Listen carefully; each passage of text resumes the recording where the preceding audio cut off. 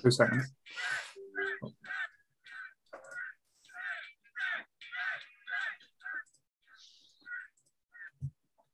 We're live. We're live. Hey everyone, and welcome to another episode of the Nerdy Up North podcast. It's the Nerdy Podcast hosted by Northern Nerds. I'm one of your hosts, Sam. And I'm the other host, Paul. And today we are joined by Team Podcast Kev. We are indeed. And this was one of Kev's choices as well, the topics that we've chosen this week. He's been wanting to do something for the 80s for quite a while now. And he came up with a suggestion for top 5 80s comedies. Because we promised Kev his own episode and, like I say, his own little special day, shall we say, because we had such a problem when we had the charity podcast. It didn't quite work, shall we say, for Kev. So giving his moment to shine. So he's without Charlotte, so he hasn't got his partner in crime this week. He's going solo. He's getting a bit of frustration out because he's currently in Facebook jail as well. Oh, bless you. So if people want to give us grief on Facebook, now is the time. Bearing in mind I'm back tomorrow and I will absolutely destroy everyone. So you have been warned. I'll get the crap bit out of the way with. I'll just do the disclaimer and then we'll crack on because it is a top 5 list. So everything discussed in tonight's episode is our opinions and our opinions alone. If you want to discuss any topics from tonight's episode, please just come and join us on the Facebook group and we can have an open discussion. What we won't have is anyone come for us and tell us that our opinions are wrong. We can all agree to disagree in fandoms. So let's keep it fun, keep it kind, and let's keep the toxic behaviour out of nerdism. Yes. Yay. And just want to say as well, with us now changing our setup a little bit as well, we are looking all swish and professional now. So we actually look like a proper podcast team. Look at all the pictures. They're right here. We're like branded and shit, and everything looks cool. So it's been a stressful day getting everything ready, but thank you, Jake, for your help today. You've been an absolute star. And Sam jumping on to test things earlier when things weren't quite going as the way they should be. But we're up, we're working, and it actually looks quite cool, I think, as well. It does. We're getting comments from Charlotte and from Jake saying, sounds good, looks good. Yay! We're all professional. Yes. So just want to start off as well. I want to say a big thank you to Laura from the Facebook group as well. She surprised me today with my very own Kevin Smith pop. It was quite nice of her to do this. She said thank you for me starting up the community, which again I don't do it for things, but it's nice to feel appreciated, I think. It is. I got a lovely note and a pop from Laura a couple of weeks ago, and it really made me cry. So thanks, Laura. To be fair, everything fucking makes you cry. I am the worst emotional person ever. So yeah, I absolutely loved it. So thank you. Right, we're going to do this. We're going to get into this list. Yes, so this was a pain in the arse. Yeah. Because everyone knows how much I love the 80s films. Like I said, that's what I grew up on, and especially like the comedies. Now, we did do our top 5 80s movies not too long ago, and actually top 5 comedies. So I was a little bit limited for choices this time if I wasn't to go back over the same ones. So thanks, Kev, for making it really, really hard. But I think I've got some interesting picks and some ones that, like say, I really enjoyed revisiting as well, because I watched 1 or 2 of these this week just to recap, just to see had they aged well or if there'd been anything that... Because with the 80s films, a lot of the ones around the time, they didn't age well, shall we say? Yeah. Like certain films, like 48 Hours is uncomfortable to watch now, even though I loved it as a kid. But the language used is just not really appropriate, and it kind of is unsettling. And again, sorry if it's anyone's picks as well. I tried revisiting Police Academy today as well, and that shocked me with the tones and certain things in it, which again, looking at Kev's face, I can't wait to talk about that one. So yes, but we'll let Kev start it off then. So with him being his choice, his picks, we'll go with his first pick. So my first pick, some of it has aged well, some of it's aged fantastically, some of it really hasn't. But it's the man, the legend, Leslie Nielsen, The Naked Gun. Ah, yes. It was one of my favourite films growing up. Leslie Nielsen was a personal hero of mine. Absolutely loved him. The part that hasn't aged well was probably O.J. Simpson. Yes, but he still plays a good part. he was good as Nordberg. In all fairness, he was really funny. I didn't expect that from him. And I don't think anyone did. Well, we'll leave the jokes there. I've got too many of them. If the glove doesn't fit. I think it fit him quite well. I think he hired a midget to do it, in all fairness. But yeah, it was one of my favourites. And let's face it, you had Khan from Star Trek: The Wrath of Khan as the bad guy. And just, he's class. And Priscilla Presley as well, looking absolutely amazing. I had a massive crush on her in that film when I was a kid. Started getting older and realised that she looks like a cat. She does. A lot of good-looking women do actually have feline type of features, but I think it gets accentuated with the work. But again, I'm not going to slate anyone for getting the work if they want to do it that way. But she was stunning in that film. She was one of my childhood crushes, but I was one that I kind of grew out of quite fast when I was growing up. It was a weird film for me because the first time I watched it, I can't even remember how old I was now. I was a kid. I was a child. My nana had been out shopping, and I think we just came over from Germany because I was an army brat. So we just came over from Germany to see my nana for a couple of weeks, and she'd been out shopping with my mum and dad, and they buggered off out on a night time, and it was just me and my nana sat there. She pulled out The Naked Gun. She goes, "I bet your mum and dad haven't let you watch this yet." I think I must have probably been about 5 or 6 years old. I'm like, no, but I'm very interested now. So yeah, we used to just sit and watch all these films together because she was a massive Leslie Nielsen fan from his days on Murder, She Wrote and stuff like that. And Airplane and The Naked Gun just resonated with the pair of us. We loved it. And the music was great. It's not quite the, like I say, the same type of tone as Murder, She Wrote, shall I say? No. We actually stuck it on the other night. It was about 11:45. We just finished, I think we finished The Witcher, and literally out of nowhere just put it on, and we watched the first 20 minutes, and I could not stop laughing at the opening. Just the car. Yeah, it's fantastic. I was absolutely belly laughing at it, and we ended up turning it off, but I was like, how can it open and just have us crack that much? It's not even that funny. It's not, but it is so good. The irony is the funniest parts of that film all involve O.J. Simpson. The shootout at the start where he traps his hand in the window, gets the bear trap, burns his hand on the furnace, gets paint on his jacket, falls out the window, falls into the birthday cake and then out into the water. The hospital bed scene where the bed's given it up and down, where he's welcome back on the force unless he's a drooling vegetable, but that's just common sense. And then the end with the slap on the back and straight down the stairs, that was just, I was to take away at that part. I was on the floor in hysterics every time. I mean, he's a stone cold killer, but he does slapstick quite well. Good. I probably, because I didn't get, as I said, my mum and dad didn't let us watch this till I was a little bit older. Things I loved about the condom scene as well, when they said that you got protection and both of them get into a giant condom. COVID sex. But I know this has just came out on Netflix again, I think. So that's is why. That's where I watched it the other day. But I don't know if you can remember, on Sky there used to be the old Paramount channel. Yeah. Where they had all the comedies, and they used to have Police Squad on after soap. I think it was at 9 o'clock and stuff like that. So that's where I first got introduced, to say the humor, which I know, went down the same route with Airplane and stuff like that. But I've got one of the first times I got turned away from the pictures for being too young was to go and see Naked Gun, the second one. Oh, it's fantastic. So I went to the pictures because I used to go to the pictures. I think I told the story it set me friends I used to hang about in Rye. They used to go out stealing cars, and I used to go to the pictures by myself rather than doing that.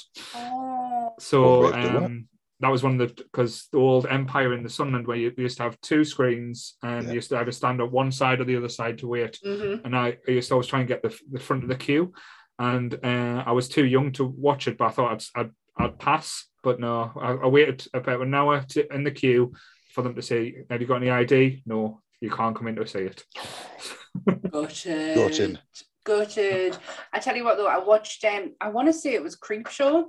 Oh yes. And oh my god, I have never been so scared of Leslie Nielsen in that film. Like that was such a 180 of a character change, like from how you've like from like Naked Guns and Dracula Dead and loving it, and then all of a sudden this sadistic person's in there, and I'm like, I don't like Ted this. Danson, wasn't it, that one? Yeah. Him and Ted Danson. Yeah. He was creepy in that.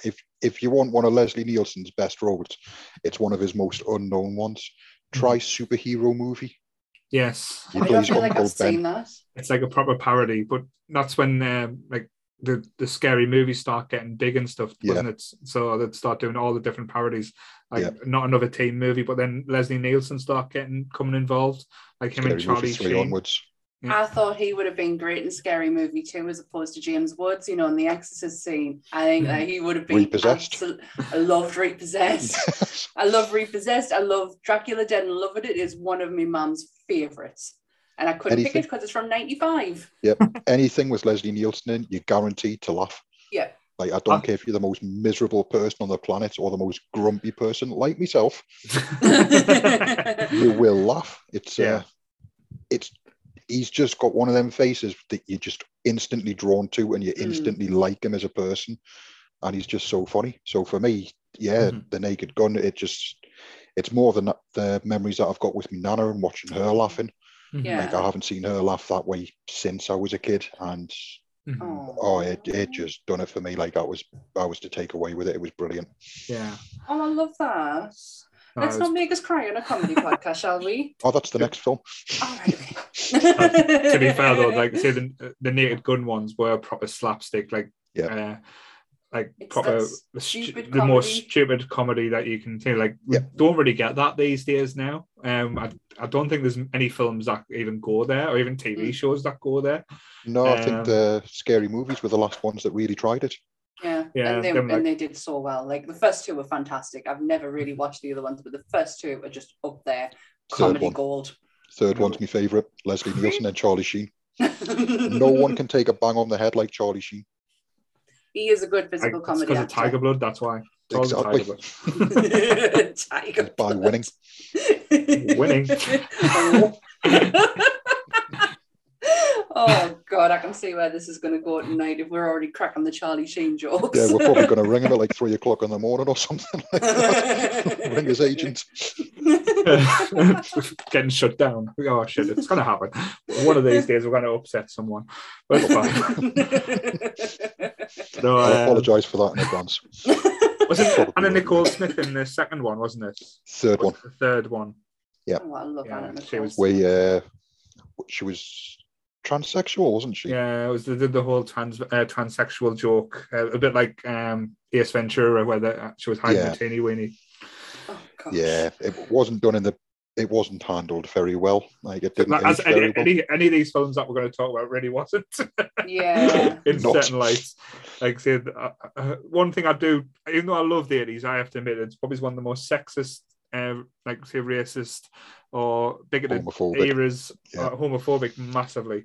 But I don't know. I still got quite a big soft spot for these films just because of the time, but. Like I said, some of the jokes wouldn't work even if you tried these days. No, they wouldn't. No, not in one of my picks either. Is this going to be an Eddie Murphy film by any chance? Yep. How did I know? Oh dear. But yeah, great start. Like I said, I didn't even think of the Naked Gun. Like I said, I've tried to go with the actors more with mine, like which I think I did it with the comedies, like which actors did I love the most and stuff. So I'll move on to let Sam to do her picks. I know I say she was waiting last time, bless her. Okay. Well, mine is all because, as everyone probably knows by now, I haven't seen a lot of movies, and I couldn't. Funny that doing a nerdy podcast about movies and TV shows, and she hasn't seen much. I haven't seen the majority of them. Is it going to be Ghostbusters 5 times? I wish I could have done it, and I nearly came close to picking Ghostbusters 2, and I was like, oh no, that's very that would be too on the nose. So it was nearly Ghostbusters 4 times and Ghostbusters 2 once. Exactly. I'm impressed. But I'm going to go with one that I absolutely adore. It's not it is a funny film because of the cast. It does have Dan Aykroyd in it, if that helps. I know where this is going. And it has the great John Candy in it. Yep. It is The Great Outdoors. I absolutely adore this film so much. So and it's good. not even like belly laugh funny, but it still proper gets me to like me funny bone. I love it. I want to go on that holiday so badly. It's like 80s family comedy. Yes. Yeah. And I love that. My favourite is the bear. The I love the bear. The bald and head. the raccoons as well. Oh, the I love raccoons are the best. Like silly humans thinking putting bricks on top of the garbage thing's going to stop us. I've got to watch that again. It is a proper 180 on Dan Aykroyd as well. Like how like what a putz. That's the way I would put it, like an American term, but what an arsehole. Yeah, like a pure arsehole. And John Candy just being like the sweetest, like because John Candy for me has got some hell of a comebacks in his films. Like he can like really like turn it on you, and this one he didn't. Like he allowed Dan Aykroyd to be an arsehole to him because he was such a nice guy. It was like a bit of a wet wipe type thing as well. But I absolutely love it. It's a hard one to find. I must say online it is a very hard film to find. I'm surprised at that. I think you can pick it up on Blu-ray now. I'm sure of it because I started like when I went on this search for it on VHS, I did find it hard to come by. I was even searching car boot sales and stuff for it as well. But it did take a while. But I'm surprised it is, like I say, one of the up there of the better John Candy films. I know John Candy didn't make any bad films really. Wagons East. It's watchable compared to other drivel that other people did. I physically can't bring myself to watch that film because I know it was the last film he worked on. Was that the Western one? Yeah. Yeah, he died. That was the cursed movie, that. Yeah, I haven't watched it.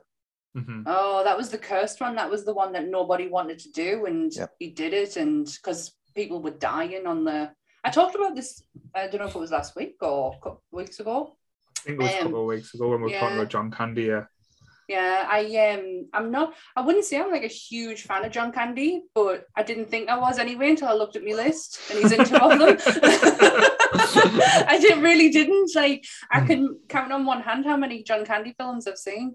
Yeah. But he's in two of them and this is one of them, and I love it. It's just like it's a proper Sunday film. Like it's a proper Sunday afternoon. Chill out, like getting ready for the working week kind of thing, and I love it. Like I can't get enough of it. That steak scene. Oh, I'm so hungry now. When you see it slapped down in front of him, it's like, oh, no problem. And then the cook's standing over and watching him and saying, you've got to eat the gristle and the fat. And it's like, I physically feel myself retching thinking about.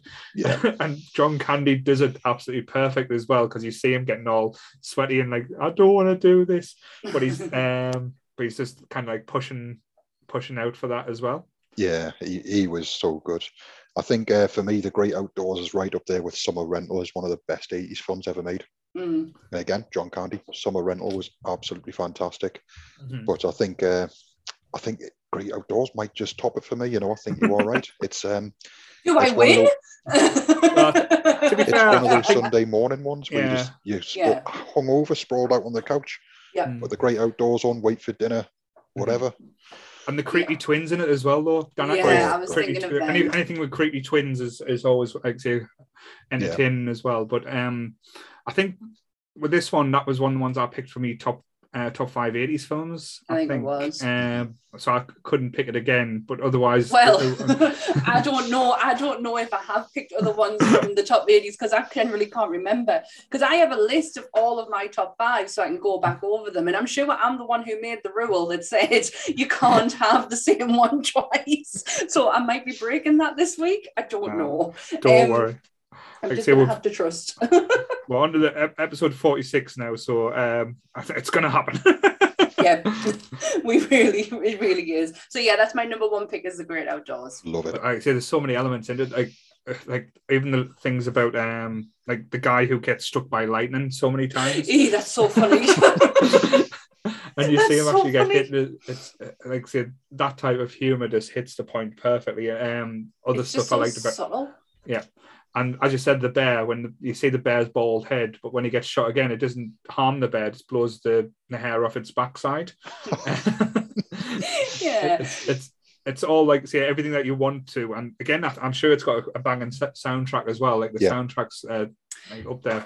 The music in with the raccoons. I absolutely love the music when the raccoons are on.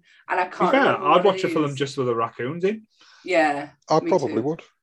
Me too. Well, I was obsessed with the raccoons cartoon as a kid. I used to love that. Well, for the reason I have such bad eating habits is because of Bert Raccoon, because he only ate peanut butter sandwiches. So I only ate peanut butter sandwiches for nearly 10 years of my life. So what do you think I've just had? It's like my favorite. It is my favorite. Like honestly, like if I had to survive an apocalypse, bread, peanut butter, sorted. We just had peanut butter on toast. Oh God, amazing! But yeah, that was my top. That's my first pick. Right. So Kev's just mentioned my first pick, Summer Rental. Oh, get it! I don't know it. It's good. Pretty. It's along the same vein as like say The Great Outdoors, but it's more of a beach holiday. Yeah. John Candy's an overworked flight assistant who's never had a holiday in 13 years and takes his family to a beach resort. And just chaos ensues. And it's done in a way where it's not slapstick, but John Candy is the most tightly wound person, which you don't expect John Candy to be. Yeah. And it's nice to see him like the story is like he slowly starts to loosen up and things start happening, but there's an obnoxious local celebrity that pisses him off. It was just the most arrogant twat that you'll ever meet. There's Rip Torn's in it as well as a pirate. And at this restaurant called the Barnacle that John Candy gets pissed in and then decides he wants to become a sailor. So they teach him to be a sailor. And it's just like a great family film. It's got Andy from the Goonies in, the female, as she plays his daughter. Yeah. And they've got like say just and the most lovable dog you'll ever meet in a film. He's like dog. This big, I've got him now, he's like a big, it's not like a Saint Bernard, but he's like the size of it. It might be a Great Dane, but hairier. Oh, is it oh my god. It's an Irish Wolfhound, isn't it? Potentially, I think so, but again, big grey hairy thing. Yeah. Oh, if it's grey, then it'll be an Irish Wolfhound. Yeah. But he's just like this dopey dog that like. There's one scene that just I pissed myself laughing at. I just thinking about it as well. He goes next door to try and get something sorted, and for some reason, the next door neighbour wants to check out her tits because she's had her tits done, and she's in just make them look perfect. And her husband comes down and says, "Oh, just touch them, just to make sure that they're fine." And then when he goes back to this horrible rundown summer home that he's rented, the whole beach is, because it's like a public beach, is took over because they've just thought, "Oh, it was help yourselves," and he just loses his shit, like starts smashing his, because he's on crutches at the time, and starts smashing the crutches, and he goes to the bedroom and there's this fat hideous man sitting in his bed watching TV smoking, and the dog's just lying there asleep. Awesome god dog. Yeah, so he's kicking off and then the dog's looking at him going, and he's just like, "Oh, so much help, dude." But it is a typical John Candy film. Like, it's a feel-good 80s film. There's a race in it where they have to get the boats out and the race, the obnoxious thing, and it's a happy ending. Everything in typical 80s fare, but it's just as Kev said, it's not as good as The Great Outdoors. I'll give him that, but it's up there. It's if you like John Candy, you'll love this film. It's a beautiful film. Like it really is. And he plays a different role as well, which was good. Because he always plays the big lovable fool. And in this one, he's just so fucking tightly wound up. It's unreal. I've never heard of it. It's so good. Yeah. Honestly, I just had to Google so it there. I've never ever heard of it. What is wrong with me? We're still trying to figure that out. I know. But there's good slapstick comedy in it as well. There's bits where he's walking along the beach and it's just crowded. Like in America, like when you went to like the water parks where you're trying to get space there, literally the beach is like that where he's stepping over people. And he's carrying all the stuff like for the family. His water cooler, like tap breaks, so ice cold water's pouring on people. He's stepping on someone's sun cream that's getting fired over people's faces. People are just kicking off from left, right, and centre. And he's just this nice chap going, "Oh, I'm sorry, I live at this address. Anything wrong? Bill me for anything you think." But it's just the comedy in it is like, say, stuff as you said, Sunday morning comedy. Not like completely like belly laughing, like, but enough to like put a smile on your face. It's warm. Yes, that's such a good word. Warm. I like that. It's warm. It's a warm and fuzzy. Yes, I like warm and fuzzy. It's a kind of rainy day, grab a blanket, sit on the couch with a cup of tea and watch that kind of film. Yes. I feel like I might do that on Sunday. It's honestly a beautiful film. You'd love it. Yes. If you like The Great Outdoors, you will love that. Especially with what the weather's going to be like over the weekend. So anything that looks anything that looks warm, I think I'll watch. Summer Rental's got to be up there. Honestly, Sammy, you will love it. It's such a beautiful film. It's shot amazingly as well. Yeah. That's an outstanding pick, damn it. No, so I win already. You called it. But so that's my first pick there. Awesome. So back to Kev. Well, I might as well keep the theme going with Spaceballs. Damn it! That's mine. So Sam loses a pick as well. Oh, it's mine. Oh, was that on yours as well, Paul? Yes. Oh, not mine. No, I didn't have the swatch.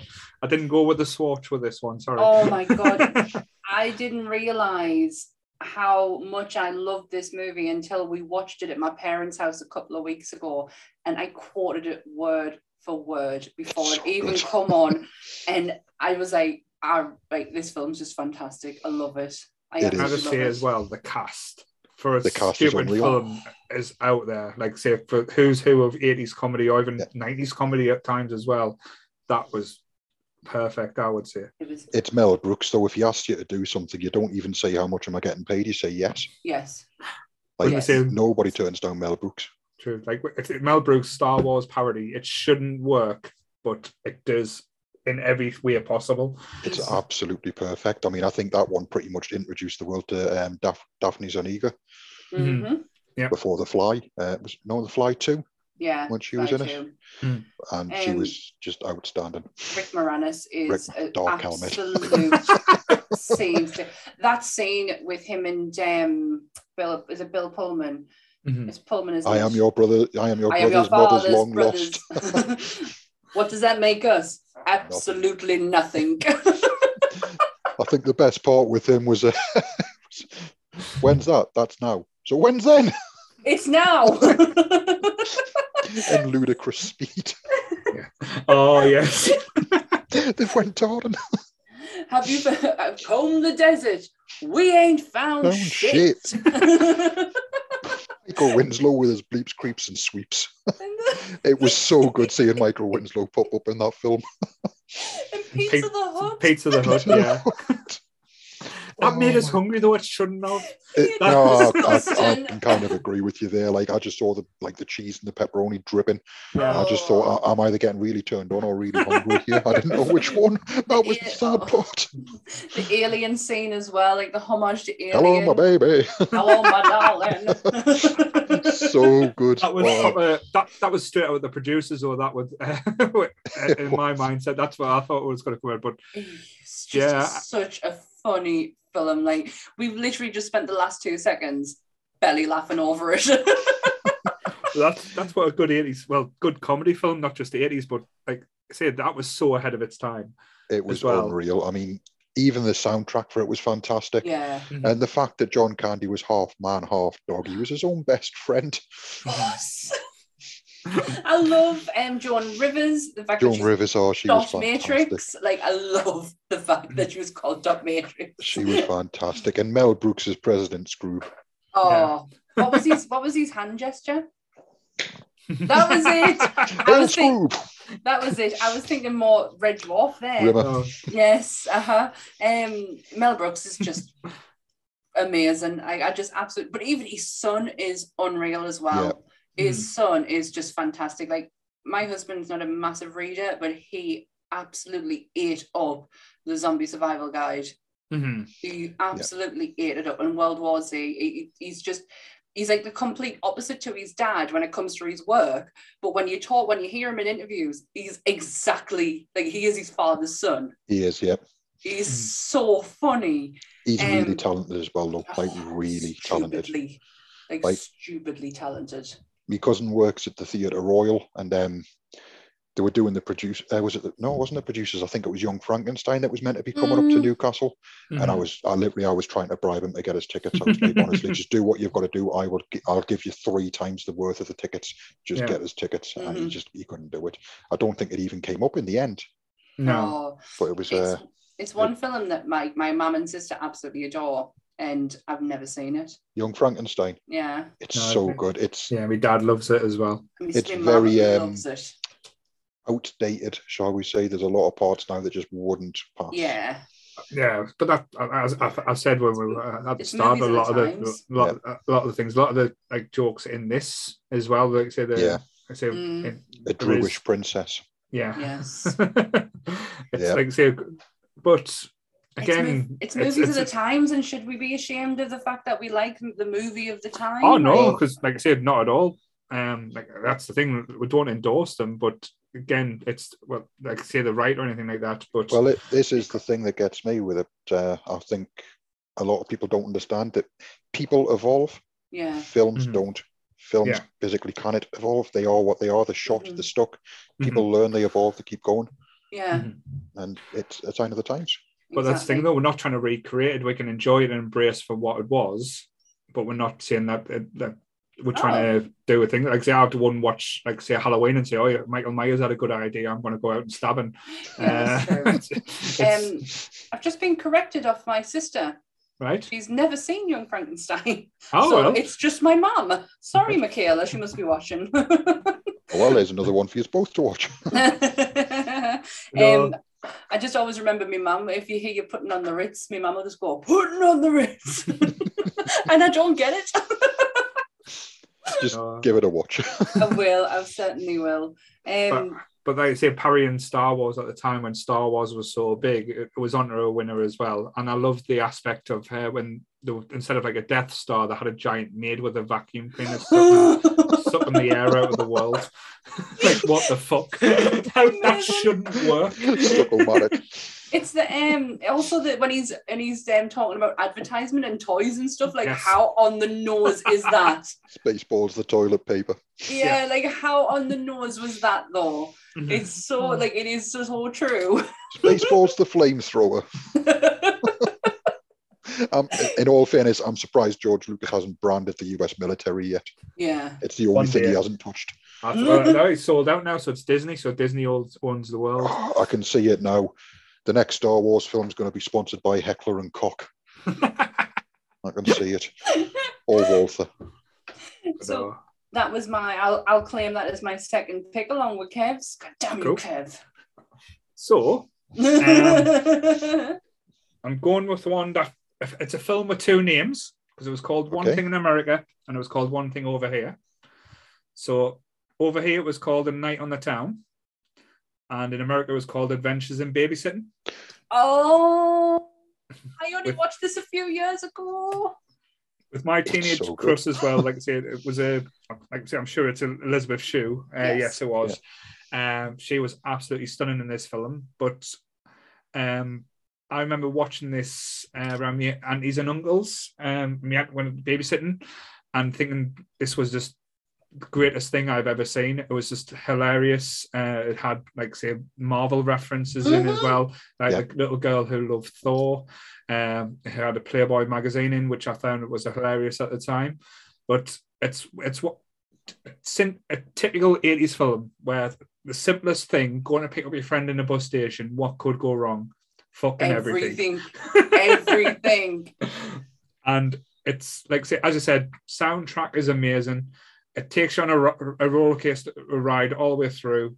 If you watch it on Disney Plus, they have edited it as well. So they've changed, because there was a famous scene that I absolutely loved as a kid, and I used to get told off so much for quoting it, when she's on the train and the two gangs are about to fight. And she turns around and says, "Don't fuck with a babysitter." And Disney Plus now, they've changed it to "Don't fudge with the babysitter." And instead of, and when they're calling her a bitch, they've changed it to a witch. Oh my God, they've censored it that much. Yeah, so they've actually changed, like, and it's proper dubbed as well. So I was like, proper, because I was getting all geared up because I watched it this week, thinking, no, it's going to be the same where she says, "Don't fuck with the babysitter," and it's like amazing because she gets a knife out and everything. And it goes, "Don't fudge with the babysitter." I was like, what the fuck are you doing? Yes. They have proper ruined that part. Yeah. Censorship in Disney films just needs to stop. Just let we get on with it. Exactly. I only watched it a few years ago because it was one of Ant's like favorites growing up. And I absolutely loved it. Like, we went, because this is what me and him do now and again. We go through the movies I've not seen. And we have a proper binge of them. And there was that and Monster Squad. Right. Monster Squad. Oh, I know. I haven't picked it either. But yeah, then it was like them two on the same night. So it was, I loved it. I just absolutely loved it. The little girl dressed as Thor. Yeah. Like, You can't help but love her. She's so adorable. She's just class. I wanted to be her so badly. and her brother is so cringe because he's got the massive crush on Elizabeth Shue, and like, it's never going to happen. Because to be fair, she's way out of his league. To be fair, she's way out of everyone's league. It's Elizabeth Shue. Come on. But what I found out only a few months ago, who played the guy who she thought was Thor, is Vincent D'Onofrio. Yes. Kingpin. Mm-hmm. Yep. What a fucking transformation from being the God of Thunder to Kingpin. Well, at least he's dipped in and out of Marvel, shall I say. Definitely. I've just got a message off Charlotte. I just need to quickly revert back to the Mel Brooks thing. Young Frankenstein did come up here. Her dad and her sister went to see it. All right. Nice. So, Ron, if you're listening, I'm jealous. I was about to want to next see you. And obviously she didn't care about you enough to get your tickets, so bad form, Charlotte, bad form. You get used to it, don't worry. Don't kill me. I was going to say, she's in the same house as you. To be fair though, this is Kevin okay, because normally you see Charlotte looking over saying, "Don't say it, don't say it." Kev's free to say whatever he wants now. No, I'm getting the messages, don't say it.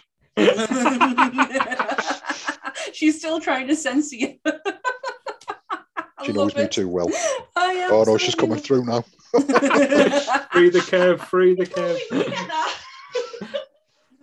Oh, it was before you were together. That was before we were together. Oh. Right, get out your 4 foot ticket. Go on. Midget. I love it. What were we talking about? The Adventures of Babysitting. That was it. So yeah, but like I said, the hilarity of what happens, like when the car breaks down and is terrified of the hooked man who's just trying to help them, and then he finds out his wife's having an affair, so they end up like getting like in the most ridiculous of situations, but it's done in a way where it's completely 80s. Like they're trying to escape from the mob, and they go through like a blues club, and they have to sing the blues, and it's one of the best like little song things in a movie when they're singing the Babysitter Blues is just absolutely perfect. I need to watch that again. It's been so long since I've seen it. And I've only ever seen it once, so I don't think I've seen it since I was a teenager. So no. Oh wow. I'll get a dodgy copy of it. I wouldn't watch it on Disney Plus because when they say don't fudge with the babysitter, it kind of spoiled it a little bit. Oh yeah, I've got the dodgy stick. I'll be all right. The fashion in it though is fantastic. Like, I do look at movies for fashion. Obviously, I do have some girl jeans running through us, and the fashion in there is unreal. Like, Elizabeth Shue just dresses like an 80s dream. Like, I absolutely love it. I want to watch it again. Yeah, I think it's going to be on my weekend list. but that's the thing with all these films that we're going to talk about. It's going to stir emotions and want to watch these again, because these are like when I talk about 80s comedies, the top tier. Yeah. Like I say, I know like Charlotte's will go on and say that the 90s were better. Wrong. No. The 80s had the best comedies, best action, best horror. Sorry, it's fact. 90s horror is not too bad. I like 90s horror. I like 90s action simply because the 90s were Arnie's era. I was going to say when he got bigger than Stallone. So I like that. I feel like the 90s is more action than it was anything else, and it did have some really good horror elements, but the comedy is owed to the 80s. I think it's all 80s, to be honest with you. The 90s is Arnie's era, but some of his best films were the 80s, like Commando, Terminator, Predator, 80s. So I love that. I think the reason for it is because the 80s was less censored than the 90s. People had a lot more creativity and freedom back then, and it wasn't always a good thing, which we've already said, but it was at the same time, because you can get some truly despicable characters out there, but you can tell they're so censored now that they're watered down. Whereas back in the 80s, you got some people that you absolutely detested, and they gave them the platform to be detested. Yeah. And that was it. It was it was less censored. It was not always a good thing, but it worked for the time. Yeah, 100%. So back to you, Kev. See if you can steal one of Sam's picks again. I'm going to go with one of my nicknames for Charlotte, and it's not twat. Oh. Short Circuit. Oh. Johnny Five is alive. Oh, Absolutely it's not love on it. my list. It's not on my list, but as a child, I genuinely thought it was a horror film because it did terrify us. That and Howard the Duck. Oh, Howard the Duck. Terrified the life out of us. Short Circuit was one of them. It took us a while to realise that it wasn't. It was kid friendly. Yeah. Howard the Duck terrified me because of the Dark Overlord. And Dr. Jennings, especially with how he actually turned out in reality. And the fact it was a talking duck as well. I wasn't too bothered by that. But no, Short Circuit for me. She's messaging now. What you saying? You dick. Thank you. I love it. It's a massive hit for me. I mean, let's face it. Steve Guttenberg, you can't go wrong with Steve Guttenberg. Like, he's really underrated. Yeah. He was the cheesiest 80s actor out there ever. Like anything he was in, it was good, but he got it. Do you not think he just got it though? Like he just got it. He got how the era was, and he just ran with it, and he made a shitload of money off it too. He did. I mean, if you look at all the films he's done, like Police Academy, like had 9 million sequels. Yeah, he made a fortune off them. You had Cocoon, which was also a massive film. Like I loved those films. The Cocoon films were class. But Short Circuit was the one that like a lot of like people growing up back then related to, because you had the robot, you had the girl. I can never remember her name. It's not Molly Ringwald's. The actress's name. Ali Sheedy, wasn't it? Yes, because it was the Breakfast Club. Yeah, it was. Yes, and you had the bad guy from Hackers, who was Phoebe's boyfriend, psychiatrist and Friends. Cyrus the Virus, wasn't it? No, Cyrus. That's Con Air. That's Con Air. Yeah. Doing the worst and most inappropriate impression of an Indian ever. Oh, the psychiatrist. Benji. It was Ben. Yes. Ben. He played Benji. In the He was, but the films were so good. They were funny. They were catchy. The soundtracks were great. It was like typical 80s synth. The action scenes were great. And it was quotable. Yeah. So quotable. Like, hey, laser lips, your mother was a snowblower. Hey, laser lips. Oh my God, I haven't seen this film in years. Disassemble. I was absolutely gutted at that part. Sorry. It quintessentially is a retelling of Pinocchio, though, isn't it? Yeah. The story. That's exactly that way. When he becomes a real boy, but when they're trying to prove he's alive, when they're doing like the ink block tests, like with the soup, and he's saying, "What do you see?" And he's giving the ingredients, and he goes, "Also see butterfly, flower," and your heart melts in that moment, and you think when Steve Guttenberg's character sees that he's alive, and then the army's trying to take him away and trying to blow him up, and you just say, "No, please don't and then you find out he's just made a replacement of himself. And again, true 80s style. Even the sequel was good. I even liked the sequel. Loved it. I think I loved the sequel more when I was younger for the little Johnny Fives that were on the street. And what was the gang called? Los Lobos or something? Los Lobos, take your... Oh, he sang a song and it was just absolutely crazy. Something about kicking the balls into outer space or something. Yeah. It was unreal. He's going, I'm mad, I'm bad, and I'm manic. And when he stole all the car radios and stuff. It was great. But growing up, like, I've got to say, I prefer the original now. The first one was better. Yeah. I think the second one was just, it hit the cutesy spot for being a child. Yeah. And, the second one's more fun, but the first one had more heart. Yeah. The first one was one of them ones you can watch back and you can actually think, oh. Mm-hmm. And it gives you a bit of warmth again. Yeah. Like, again, the 90s just don't do that for me. They don't give us that warmth. They don't give us the fuzzies. They don't make us think, oh, you little legend. I love it. But you never saw, like, they've missed a trick though, haven't they? Because they haven't brought out like a proper Johnny Five toy. Yeah. Like, I would buy one.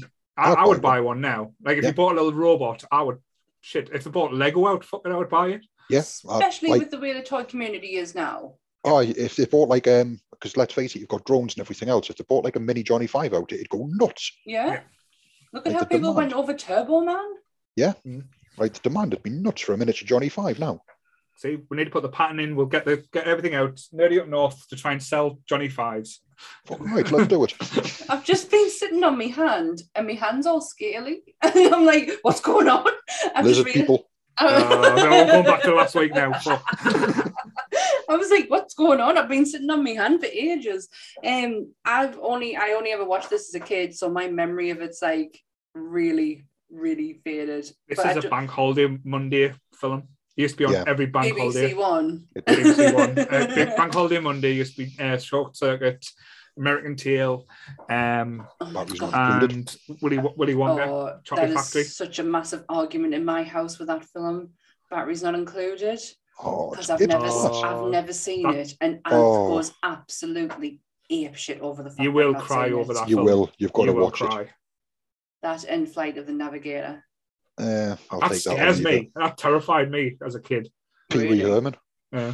So he still scares me. Just imagine him at the bottom of your bed. You get shit. Trying not to. Wanking off in the cinema. He's the monster that grabs your ankles and pulls you under. But yeah, Batteries Not Included is a huge argument in my house because I've not seen it. You've got to watch it, but you will cry. One of the others that's not on my list, and Nick nearly shouted us because I didn't put it on, Inner Space. I didn't put it on either. It's not even on an honourable mention. Is that a Martin Short film? Yes. It is. Yeah, I have seen that one. I've seen that one. But so good.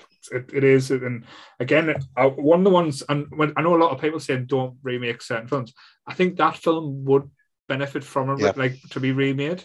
I think because it would. Same as Short Circuit. Yeah. With Martin Short. I would have Martin Short back, yeah. Martin Short. I'd have, after Only Murders in the Buildings, I'll have Martin Short in anything. Season 2 started filming. Yay! But yeah, I'd agree with that. Like, I'd say Short Circuit and Inner Space. Yeah, I'd definitely see a remake of them. Mm-hmm. Definitely. As long as they keep Johnny Five's voice, that would only be my only request, to keep the same voice actor, because that, like I say, it touches it. I was going to say touches a spot. That sounds a bit wrong, but does it? Kind of as Kev said before, brings a warm feeling when you think about it. And I don't think I would want to hear anyone else's voice being Johnny Five. Yeah, I don't think I could. I think that's the nostalgia part in here, isn't it? That's what you're looking for. Is that my cat is going absolutely nuts outside. It's what they've done with the Transformers films, isn't it? They brought the original voice actors back. Yes, yeah, and it works. Because you can't have Optimus Prime as anyone else. Then I can't remember his name, but I was watching an interview with him the other day. He's a fantastic man. I'll hold my hand up and hand me nerd card in and say I cannot stand those films. First the one new was ones. good. The first one No, me fun. neither. First one I thought was, you know what? Actually, the better one was the Bumblebee standalone with John Cena. I actually agree with that. The first films for me were a CGI mess. I've never seen the Bumblebee. Literally, you can't see anything for the CGI. It's essentially being a kid again and having your action figures and going, for a fight scene, and that was Transformers for me. It was, I literally watched the entire film to hear and then I turned it off. That was it for me. But, I think there was a lot of things that, like, well, Michael Bay, shall we say, just did explosions and things look big, but we're getting another one soon as well, aren't we? We're getting another Transformers. I kind of want to see that one because it's the Beast Bots.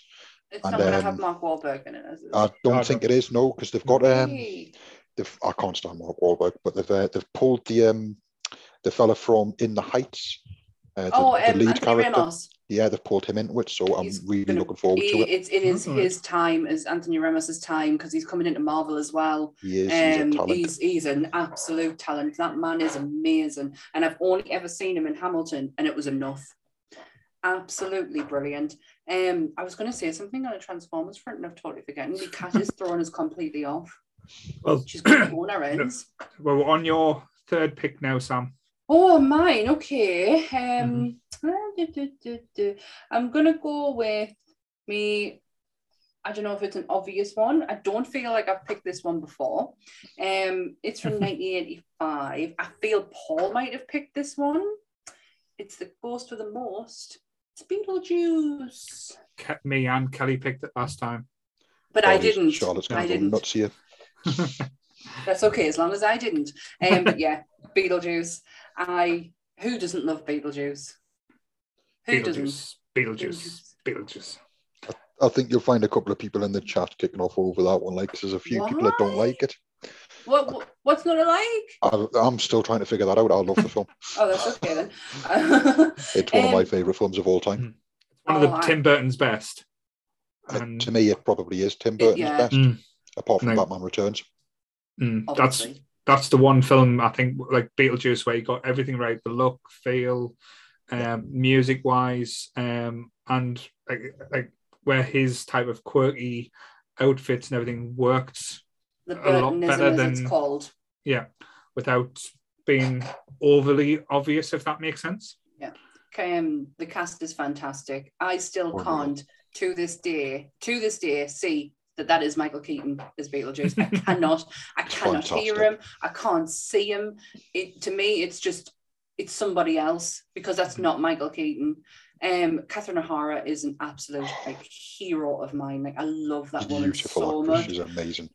I have actually seen her sing live in 2019, and it was such a moment. Like, she did we went to see Nightmare Before Christmas, Danny Elfman's tour. Yes. With a full orchestra, and she was there along with obviously Danny Elfman, and it was when she sang Sally's song, I was just I was in absolute floods. I just love that woman, and I love her style in this movie so much. Like, the fashion in this is unreal, and it is all her. It's really hard to like. She does play terrible mothers really well. She does, for such a nice person. For such a lovely person. She plays terrible mothers really well. Like, she's done it 4 times if you count Home Alone 2. Yeah. And she's just, I just love her. Winona Ryder is unreal. Haunting, as the way I would think, she's like beautifully but very like troubled and haunted. Like, a second best performance from the first was always Heather's for me, but I was torn between Heather's and this. I was going to put the Heather's on. Heather's to me is such a movie of now. Like, I can hear people talking like they did now. It's so strange. I love it so much. But Winona Ryder's top performance for me will always be Girl Interrupted. That movie is just unreal. And she was absolutely phenomenal in it. But Gina Davis and Alec Baldwin. I can't see Alec Baldwin either. No, because he's such a nice guy in that film. Yes. And he's not. Yes, exactly. Yeah. And he's such a horrible person. And the look as well, like, it just doesn't look like you can see Baldwin in him. Yeah. Like the Baldwin family in him. You think of someone like William. Yes. Or Stephen, you don't think. Alec? You tend not to look at him and think, okay, you're fat now. Yes, exactly.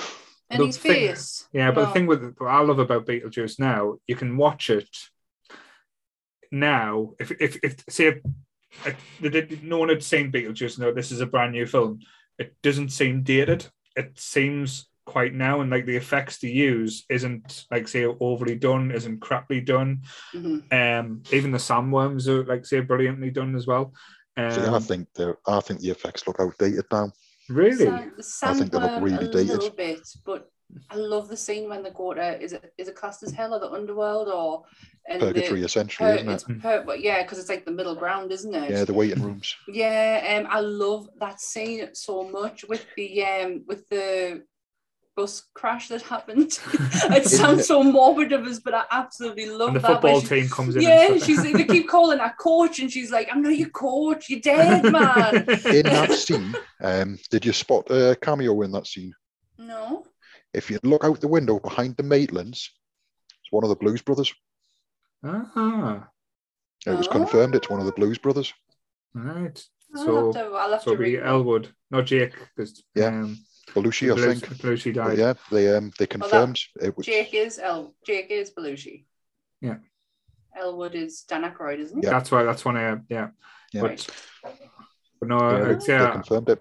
Yeah, but like I said, the end scene is everything to me. That song, and when it goes Join the line. shake, Sharona, the body line, like you can't help but tap along and like say when because you wait for that at the end of the film as well. Yeah, it's one of the films like I don't turn the credits off for. No, me neither. And the table scene as well. I absolutely love the table scene. The table scene is fantastic. One of my old mates, bless his soul, Mickey Fitz, who sang for The Business, they actually done a hardcore punk cover of that song. And these were like hardcore, like West Ham, like firm guys, you know, they were hard men. And they done a cover of that song, and it was unbelievable. I loved it. Every time I see Beetlejuice now, I think of Mickey. Every time. I love that. The guy who played Otho, he's class. He's so cool. I just love his attitude. Sorry to do this, but he's dead. He's dead. I knew it was coming. Associate Bob from Demolition Man. I'm sure that's him, isn't it? Yes. Yeah. No, he is. Yeah. Yeah, Associate Bob. Is it Bob or Bub? No, I don't know. I can't remember his name, but he's in Demolition Man. Because Simon Phoenix kind of can't shoot him or something. Yeah, because he's programmed not to shoot him and the old guy. Yeah. I thought it was him. But no, Beetlejuice is it's just unbelievable. It's brilliant. It's so good. The Burtonisms in it are fantastic. Like it's every goth's dream. It really is. The wedding scene. Oh. It was just unreal for me. Like the entire, like literally, I think it's 15-20 minutes running up to that, where he was the carnival merry-go-round and stuff, and then he was like the snake on the banister. It was just brilliant. I used to have loads of the toys when I was a kid. But the cartoon was brilliant as well when they brought the cartoon. I know they've just re-released some figures out for the old cartoon, but they are expensive as hell, and they look fantastic. Yeah, there's a bit of a collection thing for them now. Like a lot of people are wanting them. Yeah. But yeah, I've seen. They're not for my. I wasn't really a big fan of the cartoon. No, I don't know. I used to have a little grave, like used to be like a grave. Yes, and used to pop up, but when you used to push it down, a little Beetlejuice used to come out as well. Yeah. So it was quite good. Like the toy range was always good with any Tim Burton things. He always did well with the toys, but like I say, one of not just best 80s films or 80s comedies, is one of the best films ever. Yeah, it really is right up there. And the Beetlejuice performance at Universal Studios was just fantastic. Yeah. Loved it. Even though I don't think they do it anymore, don't care. Still one of the best. So we're happy to move on to the next pick. Yes. Keeping it with picks that's already been said. I've not picked this one, but I think you might have picked this one, Sam, or someone has. I wanted to get a Tom Hanks film in, but I picked Big a while ago, so I couldn't go back to Big. So I went The Burps. Damn it, it's one of my picks. Such a good film. It's one of my picks. God damn it. God damn it, Corey Feldman. I love this neighborhood.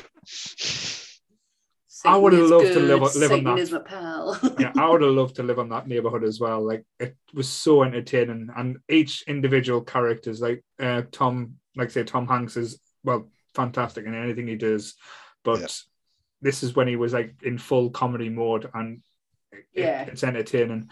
Well, that was his starting point, was comedy. He came from like Bosom Buddies and stuff like that, and so comedy was always his strong point. It was the shock when he started doing serious stuff. That was the shocking part. It was like, shit, this guy's got range. It was unreal. The part you've just been singing there, Satan is good, Satan is a pal, that was Dragnet. that was Dragnet, not the Burbs. What is this? Oh dear. With another classic with Tom Hanks and Dan Aykroyd, though. Certainly. Hang on. No, what does he say when he's doing the tape backwards? I'm sure that's because the paganisms ones. Yeah, it's the doing the tape backwards, and he goes, "Listen, it's Satan is good, Satan is my pal." It might actually be. Oh my God! It might actually be. It's on Dragnet as well. Damn it. Yeah, it's because they're listening, because there's nothing there. They're just making it up. As everyone did playing records it's, backwards. It's just how great, like, the paranoia runs through the whole town. Like, but they were right. I know about the certain thing, but like in the wrong way though, because they're expecting this poor family when they first moved in, just because they were a bit odd and a bit strange, to be not the quintessential American family, or like say in the suburbs what they would expect. Like, to be fair, if we moved in, they probably would have tried us like that a little bit. But the twist at the end when they actually did kill the family before that was always done so well. But I think the person who does get underlooked in the film so much, she doesn't get the credit she deserves. Carrie Fisher. She is absolutely brilliant in this film. Yep. Very different role for Carrie Fisher. It was. Massively. She was trying something new, because she did this. She did Drop Dead Fred. And it was kind of almost the same person. Like the same kind of thing. She was trying something new, and it works for her. The thing is, though, with that one, it wasn't too much of a stretch for her, because she just had to play the down-to-earth, nice but strong woman. And Carrie Fisher was. Yeah. So it wasn't a massive stretch for her. She could kind of just sort of ease into the role and be herself a bit. And I think that's probably what made the role for me. And she was really underlooked with it, Paul. You're right. She was. It was a shame, because she was one of the best people on there. For me, for that, I'm always going to go back to Corey Feldman, because he was quintessential 80s, wasn't he? Yeah, he was Mr. 80s. Fantastic. What's it? Bruce Dern. Bruce Dern is the general, the colonel. Yes. I always used to get, because when I first watched it as a kid, I was sure it was Christopher Lloyd. Because of his wacky hair and stuff. I was getting the dots made, but it wasn't. No, that was a mistake I made. But his like, not just paranoia, but like because he was the military guy, wasn't he? Where everything was like, we've got to do this, we've got to tap the phone lines and take because it was all him and what's he called? It was the guy's called, I think in the film was called Rick, but it was his best friend. Yeah, Rick Duncan, I was telling you he was called, but the actor, I can't remember his name in the film, but he's the one that like Art, that was the one, Art. But he kind of like pushed the like say the project, and everyone kind of like got on board, and everyone, he must have been like the town arsehole or the town wacko that kind of come out with these conspiracy theories. He probably would have done good last week. But and it's just like, it's interesting to see Tom Hanks, how he is not on board at the start, and he kind of gets twisted into it, and the paranoia goes through, and then turning to, we've got to get these guys, and then turning back saying, we've fucked up, we've massively done something wrong here, and then to be nearly assassinated in the ambulance by the doctor. It's such a twist, though, isn't it? Like, you like at the end when he's in the ambulance, you think, right, okay, all is good, all is okay, like it's all good, and then all of a sudden the doctor just appears from nowhere, and you're like, shit, he was right the whole time. It's and the boards in the back of the car as well. Yeah. It's literally, for me, it's right up there for one of the best 80s horror comedies with The Lost Boys. Oh, definitely. It's so well acted. It's really well scripted. It's really well shot. You can see how tense Tom Hanks is when he's trying to relax. Yes. Like that scene where he's just lying on a sun lounger outside and just starts screaming at them. It's just like, oh man, I love this man. Well, there's two scenes that made us really uncomfortable in that film. The first one when they're in the house and the guy comes out in sardines, and he's like eating it. You can hear the bones crunch and everything. It's like, and also it actually terrified us a bit when the garage. When he'll start making all the noises and stuff, and Tom Hanks is like standing at the end of the driveway, in his like dressing gown, and you're like, "What's going on?" Thinking there's going to be a monster there, but that actually generally scared us when I first watched it as a kid. Yeah, I didn't watch it as a child. Oh, I watched it as an adult not long ago. But I was torn between the Tom Hanks films because I love this, but I know we've talked about it before. And the other one I was going to talk about was the Money Pit. But the Money Pit was good. I love this more than the Money Pit, hands down. Never seen it. I'm a big Tom Hanks fan, so I'm glad someone's put that one in there. I would love us to do at some point a top 5 Tom Hanks thing. Well, not just top 5 Tom Hanks, just to talk about Tom Hanks. It'd probably be easier. Yeah, you're probably right. I'd be more than happy to sit and do a Tom Hanks podcast. That is. I know Donna will be all over that as well. Bless her.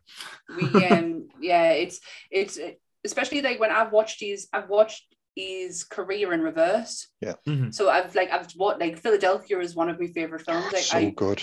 Oh God, I have never felt so emotional over a movie than I did. And I know exactly the point I'm going to cry. Mm-hmm. I know exactly when it's going to happen.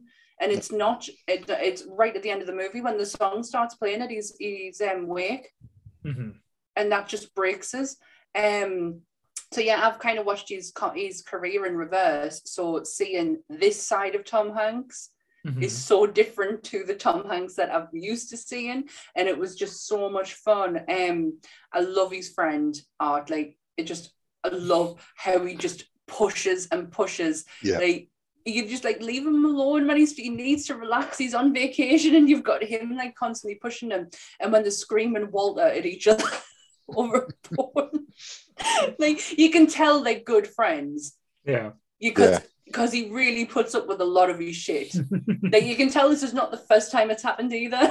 Like this has happened before to them. Definitely. I just love the whole part where they're like throwing the bone over the fence for the dog and he picks it up and goes, that's a human femur. That's Walter.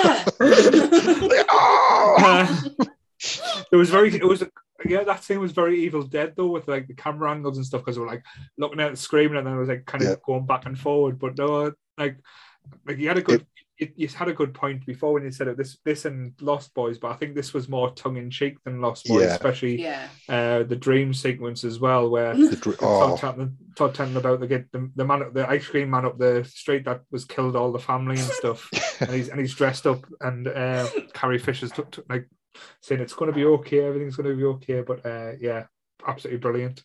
It's so good. It's the dream sequence for me is right up there with the one from American Werewolf. Right. Yes. Oh. Yeah. Such a good dream sequence, and the Burbs. I'm really glad you mentioned this film. It's probably the film I want to go back to over the next week or so. I've got to now. I've got to. It's such a good film. It's criminally underrated. Again, this is another time when I'm going to educate you in movies.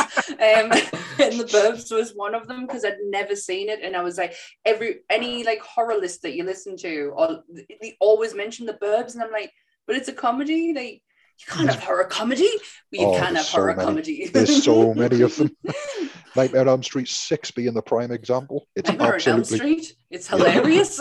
Number 6 is just absolutely abysmal. Yeah. It's terrible, but it's so funny. It's unreal. It's got Roseanne Barr in it and stuff. Yeah, like that, it's at that point you can tell Robert Englund's just went, I'm scared. I've had enough. I'm scared. I need some money. Let's just have a laugh. No, like not horror comedy, but like Tom Hanks in a horror comedy. Like, that's like unheard of. And it was honestly everything I dreamed of and more. I loved every second of it. It's so good. I am so spoiled for choice because I know when I leave here, like I'm going to want to watch something. Yeah. And I'm like, okay, I don't know which one to watch now.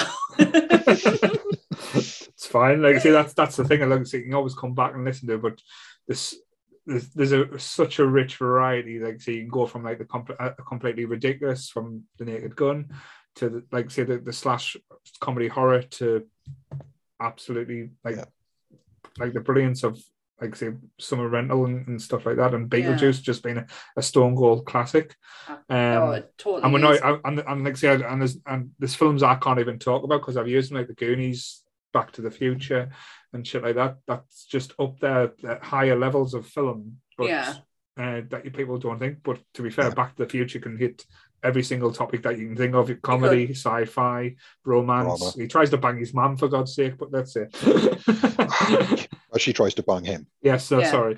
Other way around. I know what you're watching over the weekend. You're going to watch The Burbs, and you're going to get Charlotte to watch it because she's just made an announcement. She's never seen it. There you go. You're watching The Burbs this weekend. You're going to give Charlotte I don't want to say education because she's probably seen more movies than I have. she's pretty spot on with the films. Like she's right up the scratch with them. She introduces me to stuff. So. Unlike me. Okay. But no, that's my plans now. So back to Kev for Kev's fourth pick. My fourth pick is going to be one that not a lot of people actually enjoy, but I absolutely loved it as a kid. See, for me, this list was all about nostalgia. It wasn't what I like now. It was as a kid. And I'm going to go Police Academy 5, Assignment Miami Beach. You've not went for the like the crass one. You went for the kiddie friendly one. That one. Yeah, it was everything you wanted a stupid cop movie to be. There was a great white shark in it. They got a magnum pointed at his face. David Graff, bless his soul, is an absolute legend. He was a beautiful, beautiful gentleman. He was brilliant. I loved him. Didn't that one have a Baldwin in as well? No, it wasn't one of the Baldwins. It was. He did look like one. He was Nick, the Commandant Lassard's nephew. Right, yeah, because that was the first one without Gutenberg, wasn't it? Omar. I think he was still in it. I think that was the last one he'd done. Right. But yeah, for me, that one was the quintessential. No, he wasn't it because they'd done the big plane thing at the end, didn't they? And the speedboats. Yeah. Like not the speedboats, the jet skis and the airboats. But yeah, for me, that was it was the quintessential one. The airport scene with Commandant Lassard and the golf balls everywhere. it took it back to slapstick comedy, and just Proctor and Harris. You know, it was just you had some fantastic scenes in it. No, that's the thing. Like I say, I've got fond memories of the Police Academy movies. They went from almost kind of like Porky style humor, to, as I said, then almost like Naked Gun when it got to, like I said, the later ones. It got 7 films out of the Police Academy, so seven films. 7 of them, and the last one had Ron Perlman as a Russian gangster. I've seen one. It was Mission to Moscow. It was called. It was Mission to Moscow, yes. But this one didn't come to the pictures, or I think it went straight to DVD or straight to VHS. Straight to VHS and rental. Yeah. It didn't do very well. It's one of my favourites simply because it was the first one I actually watched. And again, God bless his soul, I watched it with my granda. Everyone was out, so I was visiting from Germany, and he was pottering around in the garden, and I kept bugging him because I couldn't work the telly remote. I was only a kid. So he came in, put a film on, and the second he heard the music for Police Academy start up, he kind of went into the kitchen, and I'll still remember it to this day. I heard the back door close and thought, oh, get in, he's left us in charge of the telly, so I turned the volume up a little bit, and I heard, not too loud, I heard the hit of a can when he cracked one open, and he came, sat down, right, there's some biscuits, shut up, watch this, it's an education. And me and him just sat and pissed ourselves laughing. Yeah. Like, that man was the grumpiest man I've ever met in my life. Like, people think I'm grumpy. I'm not grumpy compared to him. But he was a grumpy old hard man, him. But to see him proper belly laughing at a film like that, it stuck with me. And for that reason, like, it's got to go on it. Great story. Brilliant. Great story. I think I mentioned at the start, like, Police Academy was originally going to be on one of my top 5, like the first one, because as I said, I've got fond memories of watching it, and the series is great, but watching it not too long ago made us think there's certain elements that do, as I said, makes me very uncomfortable now. Yeah. But especially with Hooks. And like say the jokes, but certain characters in there do get brilliant like time to shine. Like some Jonesy is absolutely up there, cinema legend. Hightower is absolutely Bobby Smith, bless his soul. As one of the nicest guys. Like as I said, Steve Guttenberg in it is just being Steve Guttenberg, to be honest. But like say the first one had Kim Cattrall in, as well as I think she was like say the 80s film. She was in Porky's and Big Trouble in Little China as well. But as I said, that one kind of stands out as well for me, Mission to Miami, just because it was on ITV during the day. Like most times when you watch the Police Academy film, it was on late at night. You couldn't really watch it like with your parents because, as I said, it had that type of Porky's feel. But yeah, like I said, I can't beat that story you've just told, though, Kev, because that was absolutely heartwarming. You're so right. I don't try to beat people. It's just, I'm a winner. I think you won with that story. I'm this close. If it's any consolation, Sammy, at that point, the dog died. Oh come on, push her over. Wait, because you're saying that, you just made us laugh now. Oh, what a good choice, even though I've never seen it. It doesn't hold up well, I'll be honest with you. They don't. They really don't hold up well. Like I bought them all on DVD a while ago, and I've watched them and I do enjoy them, but there's a lot of jokes in there that don't hold up well. It is essentially like the first couple of films are just blokes trying to get their end away. Racism, which was just it was handled. It was blatant, but it was handled quite well. Because you saw the anger of other people. It wasn't just Hightower that got angry. It was like Steve Guttenberg's character, like Mahoney and Tackleberry and them. They got angry at it as well. So that part was handled quite well. It wasn't just like the black actors that got angry about it. It was like the white characters as well.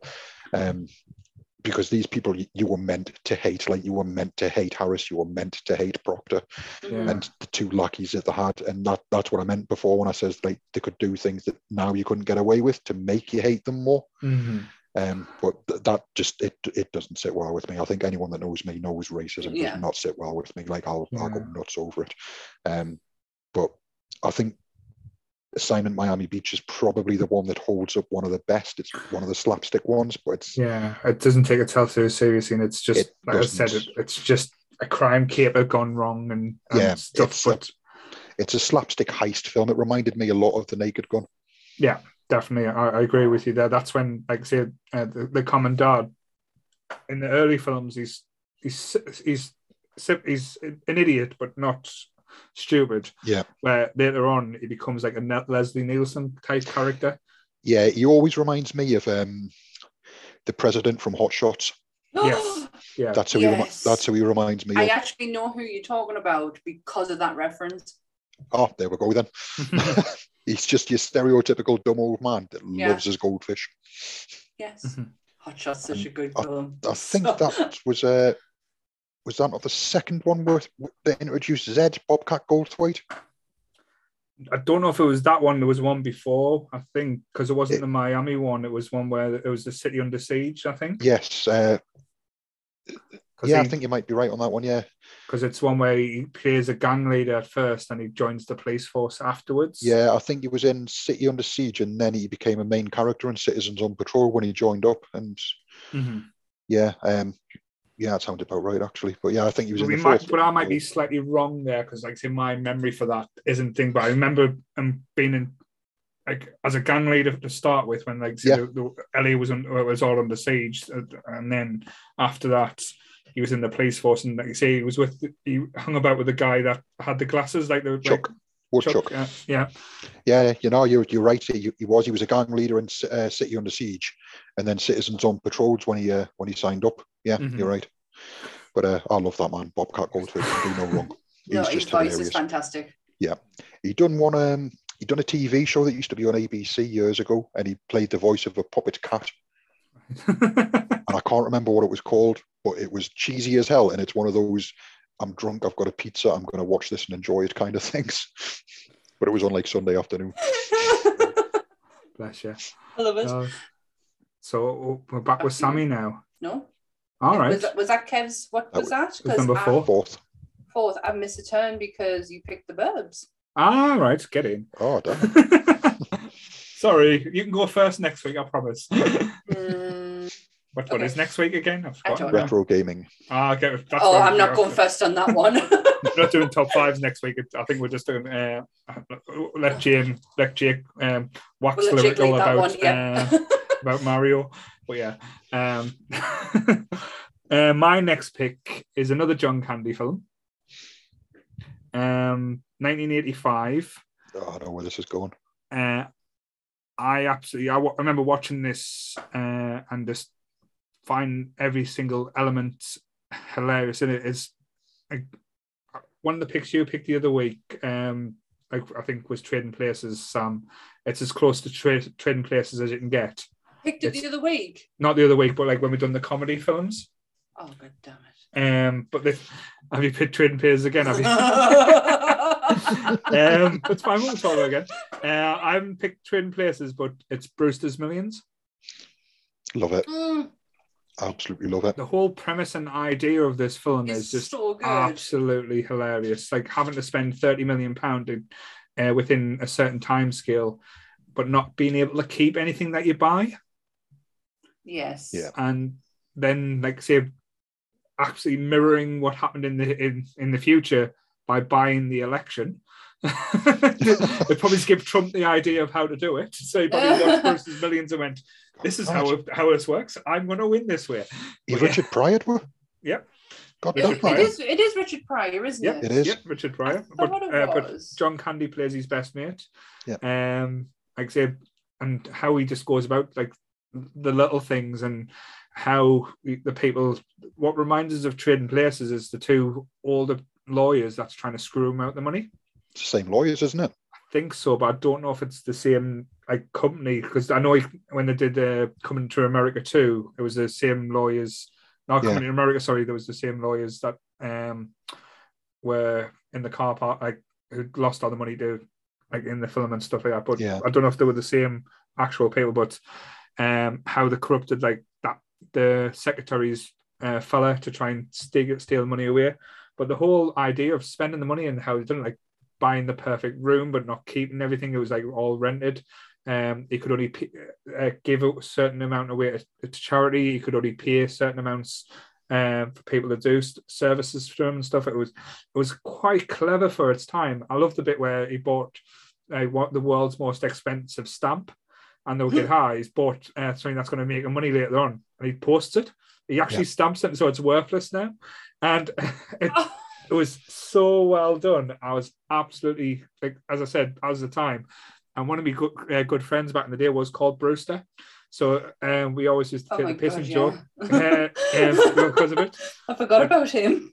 But yeah, like how he's brought like the sports aspect into it as well, because he like played minor league baseball. Yeah. So he paid for the New York Yankees to play his minor league baseball team, and that was his retirement game when he realized he was never going to be good enough, which again resonates because I played football at a high level, but I realized I was never going to be good enough. So I kind of related that way. But like as you said, it's an 80s film done in a way which is just absolutely like the beats and the tone, and even like a lot of people when they say like 80s comedy, like say especially black comedy, they always go for Eddie Murphy. I disagree. I say Richard Pryor's was better, was funnier, and more. He used the one that gave Eddie Murphy half his jokes. Yeah. Certainly, you don't have Eddie Murphy without Richard Pryor. Yeah, definitely.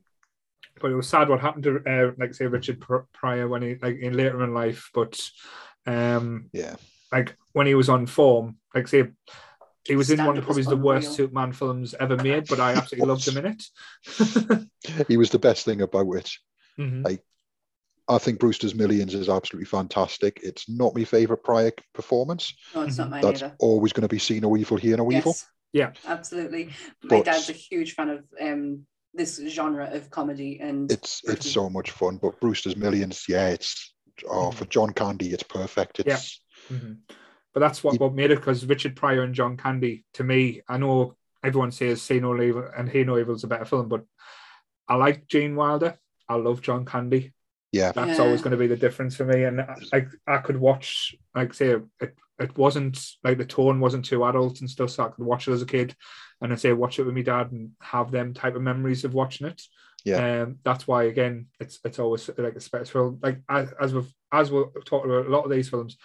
It's like Sunday morning bank holiday watching, holiday Monday chilling. These films used to be on all the time, like when BBC used to crone out all the films.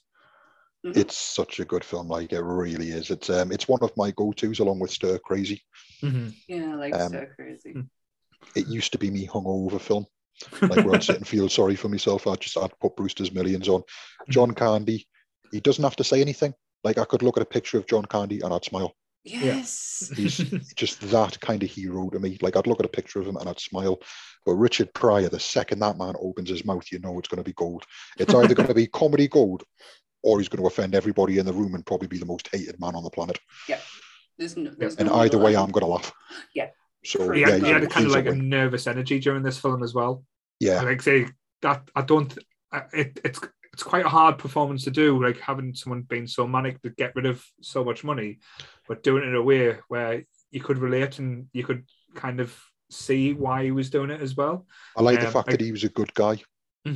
Yeah, that he wasn't just doing it like that guy at the beginning. It was like the paparazzi went, "I'm going to pay you to be my personal photographer," and John Candy's trying to stop him from spending his money as well. That's the foil that I love. John Candy's like, "No, you're wasting your money," and he's like, "Stop it! You're my best friend. Let me spend my money." He can't tell anyone, and how frustrating that must have been. It's good. Like I mean, the nervous energy. I didn't know if it was him acting or if it was cocaine.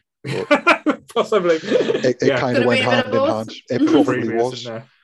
But he played it fantastic. I mean, he played it like a lot of that role did go over to See No Evil, Hear No Evil.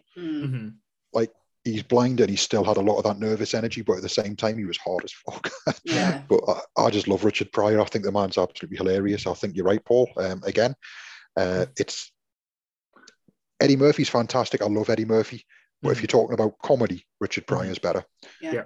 For action comedy like Beverly Hills Cop, I love Eddie Murphy. I think he's fantastic for that. Nothing better, like Golden Child, like say something as ridiculous as that. Yeah, it works because Eddie Murphy's stand-up comedy. Good in it. Yeah, stand-up comedy. Pryor beats them all. Pryor beats them all. All his stand-up comedy is absolutely like pain in your sides laughing. Yeah. I mean, if you think about it, you had Richard Pryor, you had Eddie Murphy, you had Chris Tucker, you had Chris Rock, but they all evolved from each other. Yeah. And they're all, in my eyes, they're absolutely hilarious. I love them all. But it all started with Pryor. He was the original, and he is fantastic. Cool. But that's why I said, like, when I've done my picks, I've tried to think of actors or people that I loved in comedy films. Like, say, I've went for Tom Hanks, John Candy, Richard Pryor, just because I can relate to them and that like I say, it resonates the film. So I'm thinking about the films as well, but like the actors involved, and I couldn't not mention like an 80s comedy without having like say Richard Pryor in there. Can I just say how happy I am that we've had loads of John Candy films? Yes. Kind of like have them though. That's the thing. I think I said to someone in the post, if you love 80s films, you'll love John Candy. Yeah. How could you not? Like, how could you? I don't think anyone could sit there and say, don't like him. Like, what's not to like? Yeah. If John Candy got reincarnated, he'd be a Labrador. Yeah. He'd be a Labrador. He'd be the dog from Up. Yeah. Oh. Yeah. He'd be Doug. He would. Yeah. Squirrel. Yeah, squirrel. I've changed my pick. Cool. That's fine. I've changed it. I didn't really. And Anth even said, "Are you sure you've not picked that before?" And it's yes, of course I would have. So yes, I've changed it.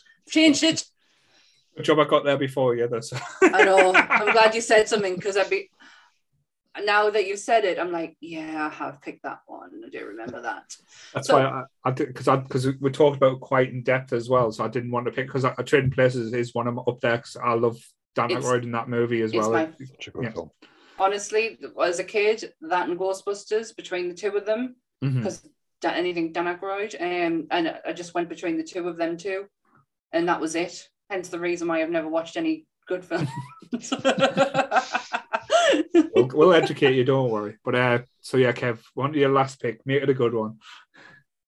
My last pick, because I've got a couple of honourable mentions there that I was kind of, do I not? But my last pick is, it's again an absolute classic that for the first time I watched with my Nana and Granda. New Year's Eve, the rest of the family all went out. It was a big family. It was all under one roof. So it was kind of like the Brady Bunch in a 3-bedroom house. It wasn't ideal on holidays, but everyone went out. We sat there. We ordered a pizza.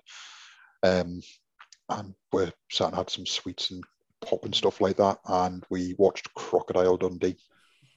That's not a knife. That's not a knife. That's my worst Australian accent ever. Some of the jokes, again, that haven't aged very well, like that fella's a Sheila. Yeah. Didn't age very well, but again, it's No. To be fair though, time. I bet if you go to Australia, you'd get someone that spoke like that if you go to the outback. You probably would. I mean, let's face it, Australia is a country that's founded on crime and like racism. So yeah, you're going to get it. But yeah, that film for me was unreal. Like, I always wanted to see more crocodiles in it because that's what it was called. But those films were absolutely unreal. I think I loved everything about them. Paul Hogan thought he was going to be bigger than he was after that film, unfortunately. I loved Paul Hogan. I thought he was brilliant. I didn't agree with his tax evasion in Australia and screwing them out of millions of dollars, and the fact that he's now not allowed back in the country. Is he not? No, he's not allowed back in Australia because he screwed them out of millions. But no, that was one of my favourite films growing up. I loved it.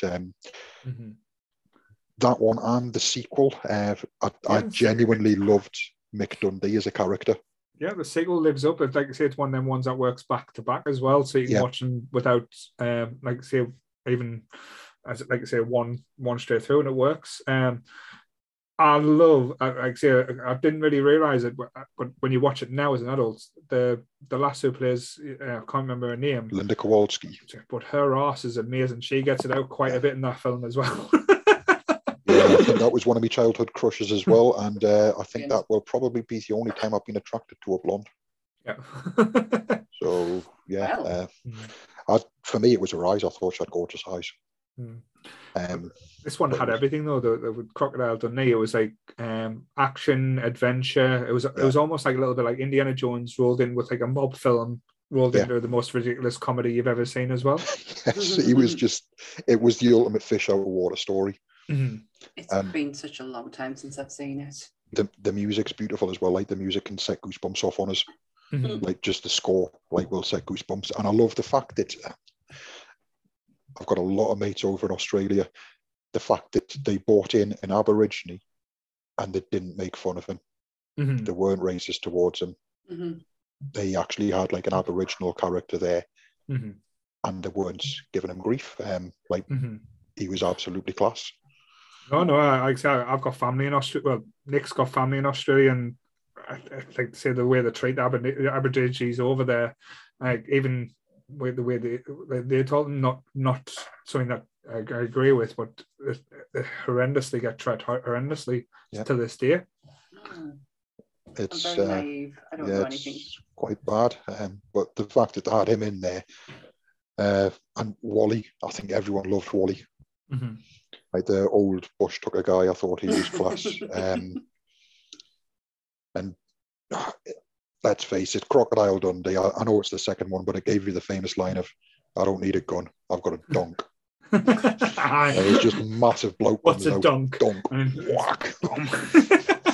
You don't have one of the best Simpson references if you don't have Crocodile Dundee. So you played Knifey Spoony before then. It's one of my favourites. That's not a knife. Is a good one.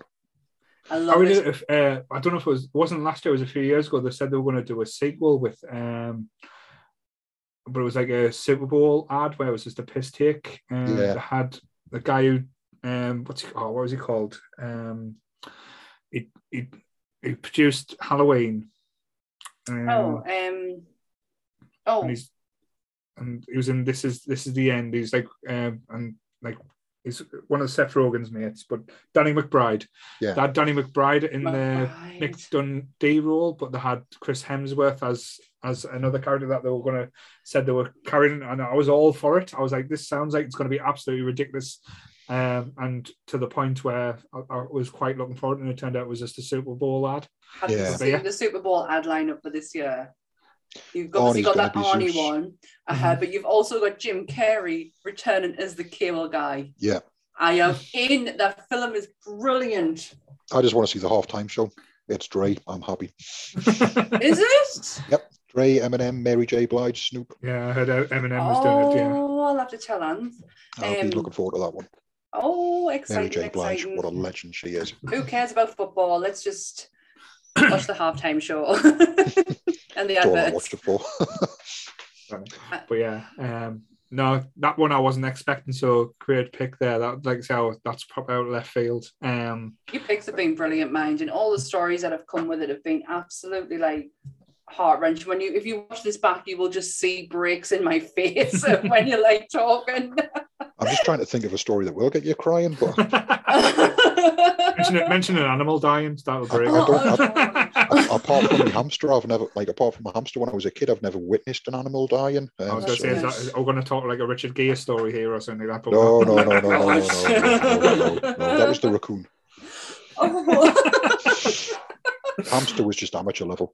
Yeah. But, yeah. Don't do things by halves. Definitely. So moving on to Sam's last pick now. She's changed it. I've changed it. I've got an idea. This was on my radar earlier. I don't know if you would like to say it's like belly laugh funny, but I do laugh at it because the two main characters are absolutely hilarious in it. It came out the year my sister was born, 1989, and it's Bill and Ted's Excellent Adventure. The better one. Yeah, I love. Oh no, Adventure. I actually really like Bogus Journey, for different reasons. I love death in that William movie. Atherton. Yeah, love it. But yes, I absolutely adore this film so much. I just love Alex. I love Alex Winter so much. Mm-hmm. Yeah. Like Keanu is like Keanu. Like you can't not love him. But Alex Winter is just such the better actor in it. Alex Winter's the bigger talent. He is. Yes. He was great as Marco in The Lost Boys as well. Yes, That man needed a bigger career. He deserved a bigger career. he really did, and he really he outshines Keanu Reeves so much. Even in the new one, I'll be honest with you, I got about 20 minutes into the new one, thought this is shit and turned I it off. didn't like the loved new one. it. No, I didn't. absolutely loved it. You knew what you were getting with it. It wasn't going to be serious, and it was. I really enjoyed it. I took it for what it was. And I actually really enjoyed it. But again, Alex Winter was just a standout. He always is. And again, Bill's mum. Oh my God, Bill's mum. Missy? Was it Missy? Missy. Missy, yeah. Yeah, she's in the new one as well. I'm sure like she's with another family member, but it was I loved it. I love the fact that they go through history, because I'm a proper history nerd. Well, I was when I was a kid. Soundtrack's unreal. Like taught us to swear in French. Murder. Yes, it did. I have a fond story of this one, Sammy, that it's not going to make you cry. Oh, good. The first time I heard Bill and Ted after learning to play the guitar, I bought the soundtrack. I thought this is brilliant, and then Extreme Play With Me was on it, and it's the soundtrack. It's the song where Joan of Arc is doing all the bouncing on the trampoline and the aerobics, and Mozart's on the Beethoven. Yeah, and my fingers bled within seconds of trying to play it. I was crying with cramps within 20 seconds. So yeah, it's like really fast, isn't it? Unbelievable. And I am over the moon you've picked this as well, though. Yeah. Just simply because it's basically the theme of the Nerdy Up North group. Be excellent to each other. It's our motto. Also, we've got a mint cartoon out of it. Yeah. Oh, the cartoon was better than the film, I thought. Get out. I lived for that cartoon. It was on my radar earlier. I knew I picked Trading Places. Like I knew there's got to be a point where I'd either done it at some point. So this was on my radar when I was thinking earlier on. because it just has everything for us. Like it has that, I've always talked about that Americana life that I always wanted. Like I always wanted to have like the teenage like hangout spot and shit like that. And then they were listening to decent music and I love and history. Like I loved it. The funniest bit is when they go to the mall and you see all the characters like Genghis Khan getting a baseball bat, Joan of Arc doing a fitness video. The funniest bit for me is in the Piggly Wiggly. Piggy Wiggy, Piggy Wiggy. Napoleon, yeah. I'm really surprised no one's mentioned the late great George Carlin then. I was going to. I was leaving it though, yeah. I was leading up to him. Rufus. You can't, that man is just, he's a legend. His again, when you come to stand up, like, he is unreal. One of the best. And the fact that Kevin Smith got to work with him as well. Yes. That was really special, especially when he's the roadside hobo who gives blowjobs for a lift. We've all been there. We've all needed to get somewhere. So you can speak for yourself. I was doing the driving, so yeah, I was all right. The best he ever had, he said. It's just such a fun film.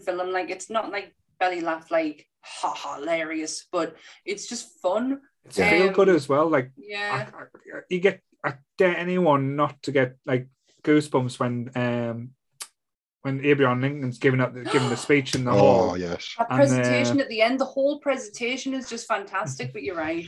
I think they missed a trick with the end of that one again. I think it wasn't a big one either. The film is literally, it's one of my favorite films. It's pretty much perfect as it is.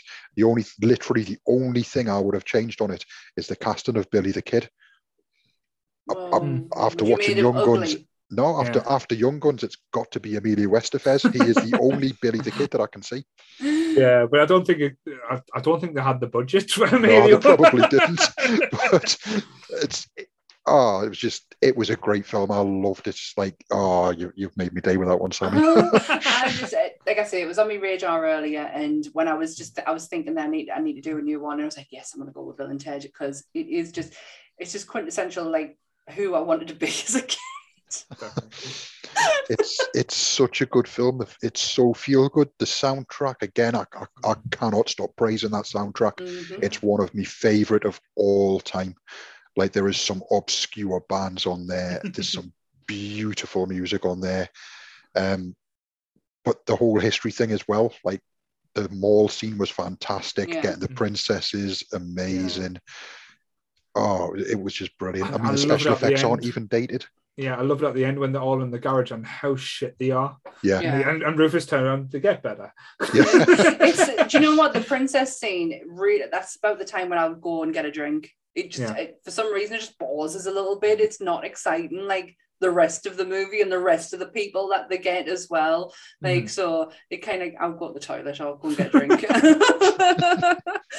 But I really do like the second one. I'm sorry, I do. I think it's great. No, it's not a bad film. It's just not on par with Excellent Adventure, because Excellent Adventure was a surprise. It came out of nowhere. You didn't expect, like that phone box as a time machine.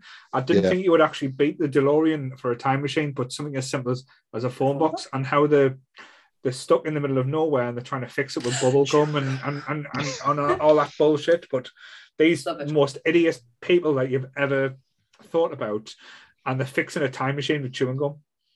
And you see, and you know what? You still quote it today, because if someone goes, "No way." Excellent. Yeah, I don't know. This went all Wayne's World there. Sorry. You've still got to do the air guitar every time someone says anything. Yes. Great shout. So, good one to leave till last there, Sam. Yes, because it was an afterthought. But sometimes it works, but like, I think that would have worked better than Trading Places. Oh, definitely. No, like I've said it out loud, because Trading Places is just, again, it's just my love. Like, Trading Places is up there with one of the top films it's made, but I can't keep picking it though, Paul. It's like Ghostbusters. I can't keep picking it. I've got to change. I've got to revolve. I'm sure Martin would disagree if he said he'd find a ways to pick Ghostbusters in any topic that he would have. Yeah. Talking about Russian horror. The Ghostbusters, this reference about Igor. But Sorry. Your last pick. Yes, so I really wanted to talk about this actress because I think with 80s comedies, it's very male-centric. It's very... it's very dominated by males, yeah. And I love her. I've loved everything that she's been in. Like I say, we don't get to see her as much, and she is part of one of the most perfect couples you'll ever meet in Hollywood as well. Oh, she is. And there was so many films I could have chosen. You could have. But I went with this one just because I love it. It's just, as you said, it's fun. It's the perfect bank holiday movie. I could have went Private Benjamin. I could have went Wildcats, but no, Overboard, Goldie Hawn, Kurt Russell. It was nearly hit me list. Nearly. And I think it would have been a disservice if we talked about 80s comedies and not mentioned how good Goldie Hawn is, or and a comedy, because she played every character differently. Like she went from the ditzy blonde in Private Benjamin. She was the tough teacher in Wildcats, teaching like the male like a bad school because no one took her serious. Again, she resorted to type a little bit for Overboard, but her character goes from being this snooty, up her own arse bitch, and Kurt Russell being this, like say, kind of kidnaps her in a way. He does. He essentially does. In any other walk of life, this would be terrible. Wrong. There should be jail sentences, but it works as a romantic comedy, and like I love it how the kids take to her as well, and how she loves the kids and embraces them, and you do get a little bit sad when she gets a memory back as well from falling overboard, but she is the 80s. She is a woman who is not scared to age. If you watch First Wives Club, that woman is not scared, especially for like an industry that she's in where she's not meant to. In order to get roles, she's meant to stay the way that she has been, for years. And in First Wives Club, she bears it all. Like she essentially, her character does want to look young because she's trying to gain that youth that she had. But she finally accepts it. And even like if you follow her Instagram, that woman is absolutely beautiful. Absolutely stunning. I love her so much. I'm so happy you picked this. It's such a good film. It is a great film. It's my second favorite Goldie Hawn movie. So it's such a good choice. My favorite one is always going to be Bird on a Wire because I'm a big Mel Gibson fan. Yeah.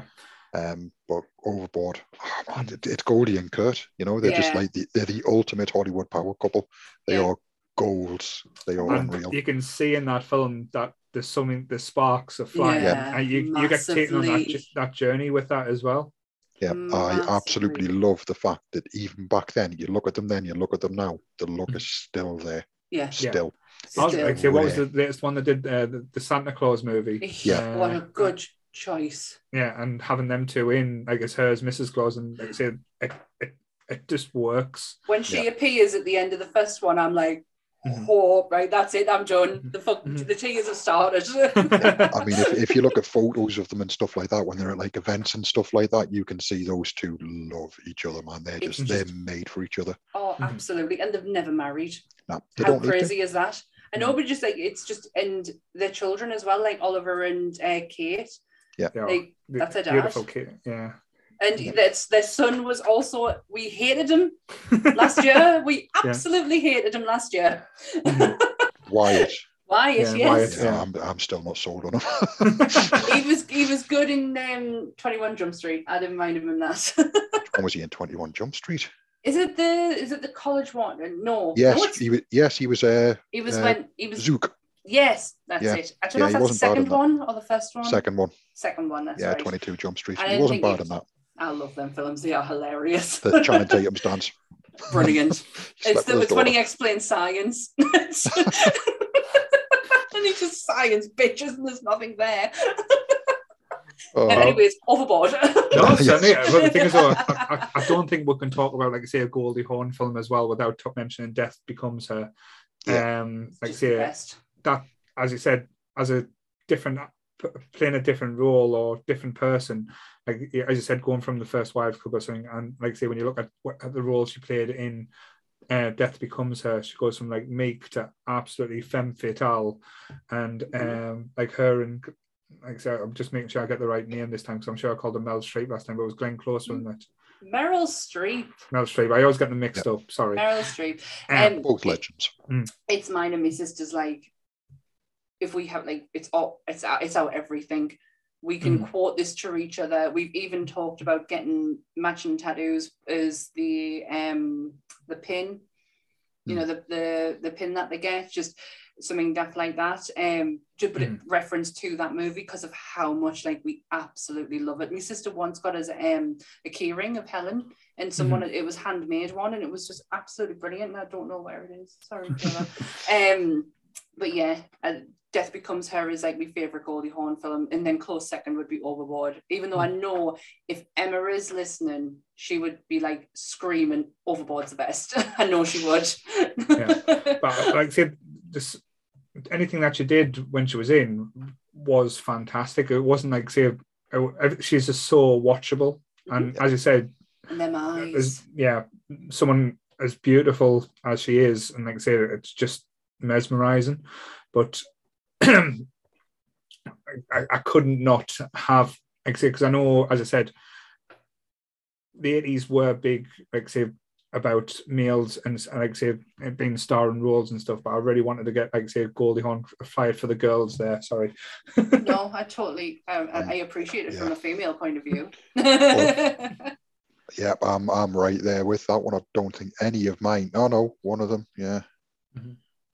What like an honourable mention of mine is very female orientated as well, but not that good. Yeah. So Overboard, what a choice, man! Jesus. Really good choice. It was nearly there. Nearly there. But like I say, there was others that like say I couldn't talk about. Like I say, I've talked about Weird Science. Weird Science is one of the best 80s comedies just because it's so wacky and wonderful. Other ones I was come close to was License to Drive as well, another Corey Haim and film and movie that's just, like I say, a simple premise, like going out for a drive and what could go wrong. Everything. Yeah, like 80s style. If we're going Rick Moranis as well, like say but to be fair, we're doing musicals in a few weeks, so Little Shop of Horrors. I've kept that off. Yeah, Blues Brothers as well. I've left off just for other reasons because we know what his musical list is.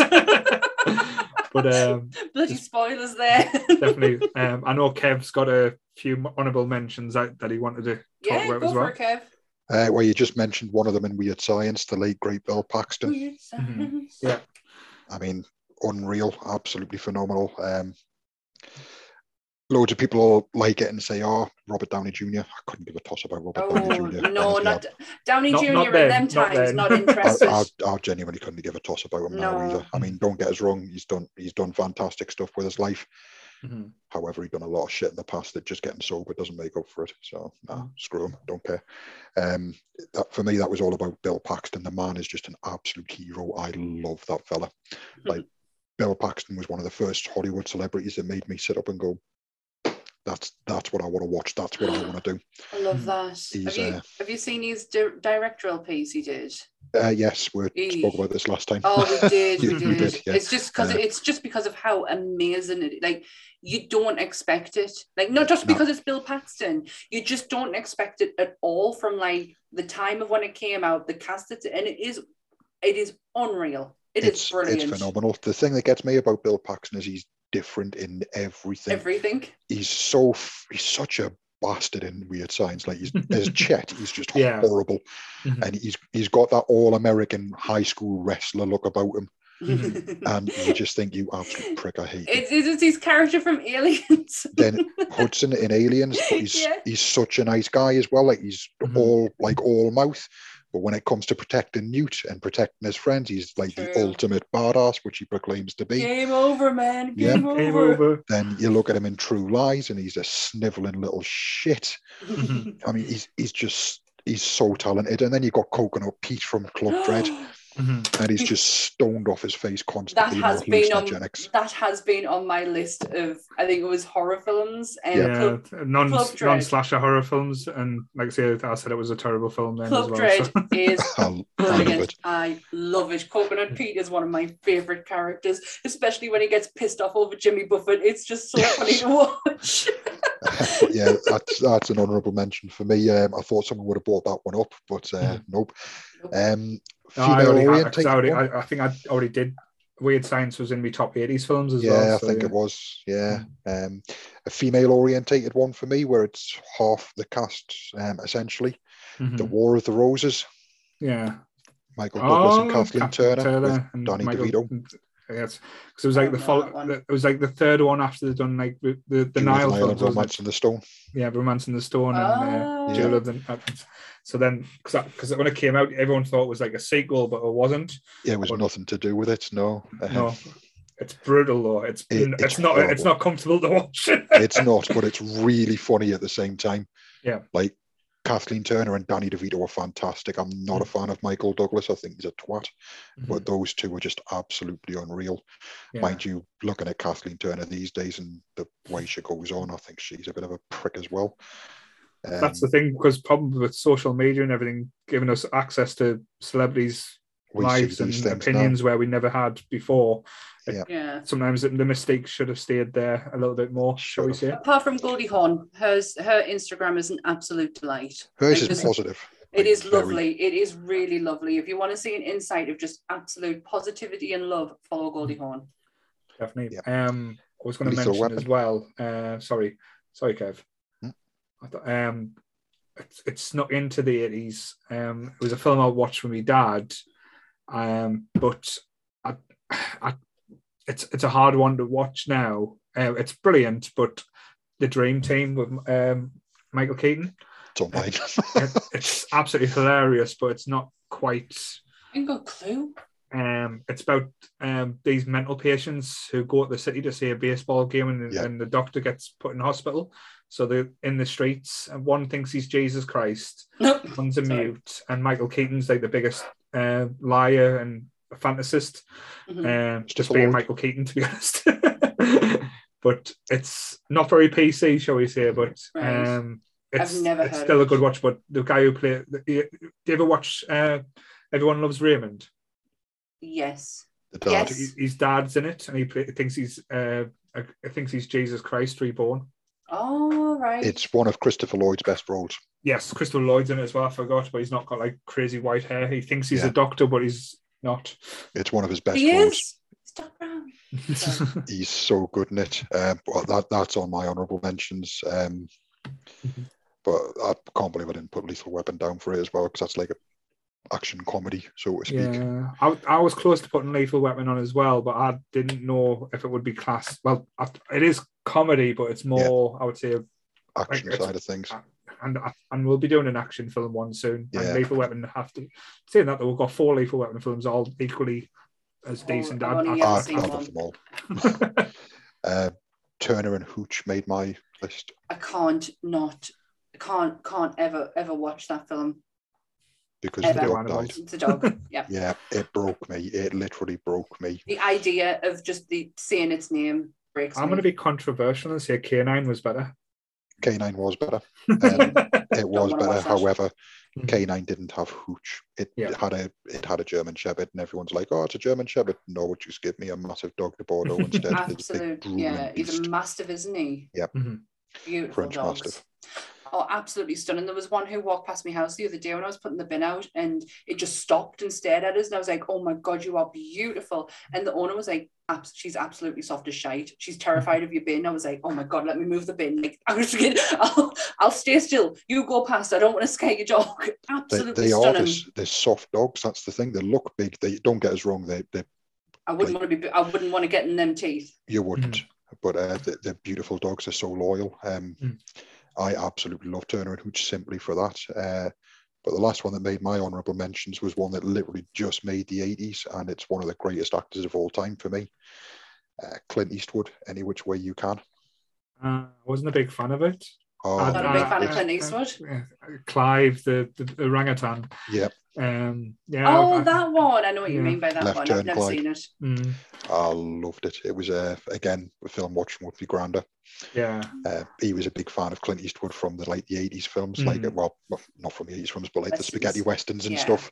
Yeah. So when he started doing stuff like Dirty Harry and things like that, obviously he followed him into that, and then he started getting into comedy. So I grew up with that, and like a lot of the bare knuckle boxing side of things on that's like rang true because, well, like I say, my granddad was a hard bastard.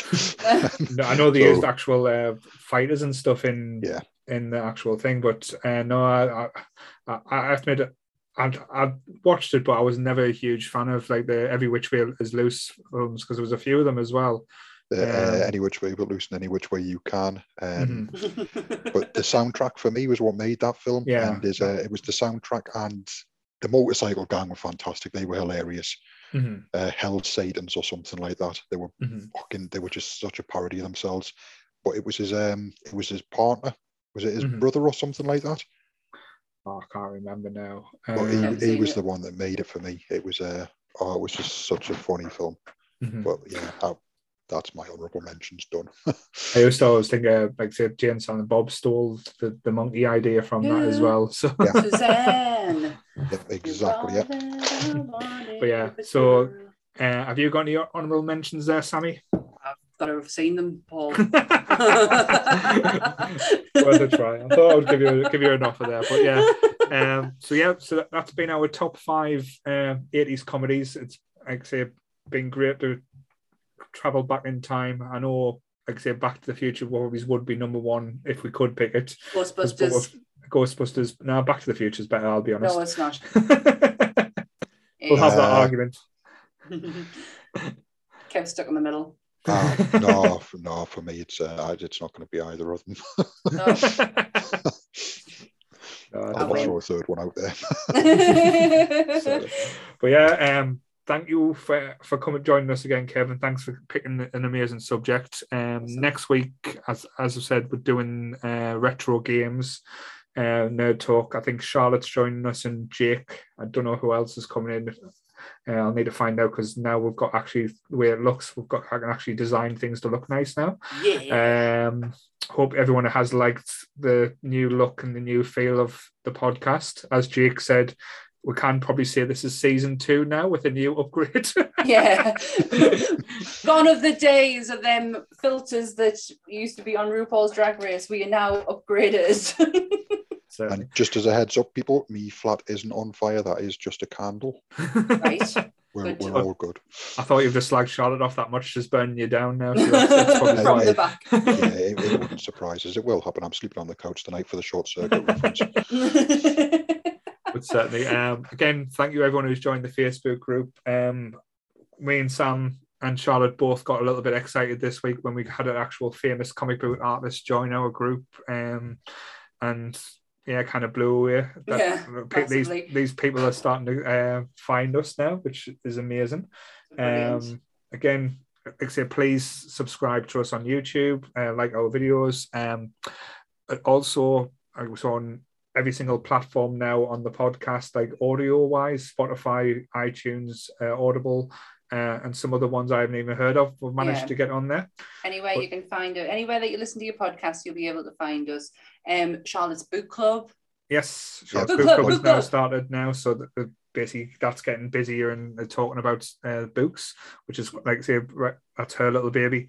And yes. I believe after the retro one, we are going to be launching the Twitch with Jake. It's going to be fun. The Nerdy Up North Twitch cast, where I think he's going to be playing a Spider-Man game. That'll be coming in the next week or so. So watch Jake be all Spider-Man and shit.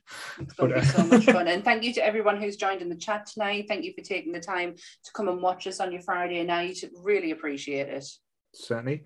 But like I say, we'll leave that for the evening. So same bat time, same bat channel, people. Stay nerdy, everyone. Bye. Friday, get drunk.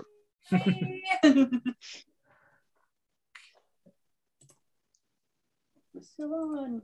Clear. I don't know.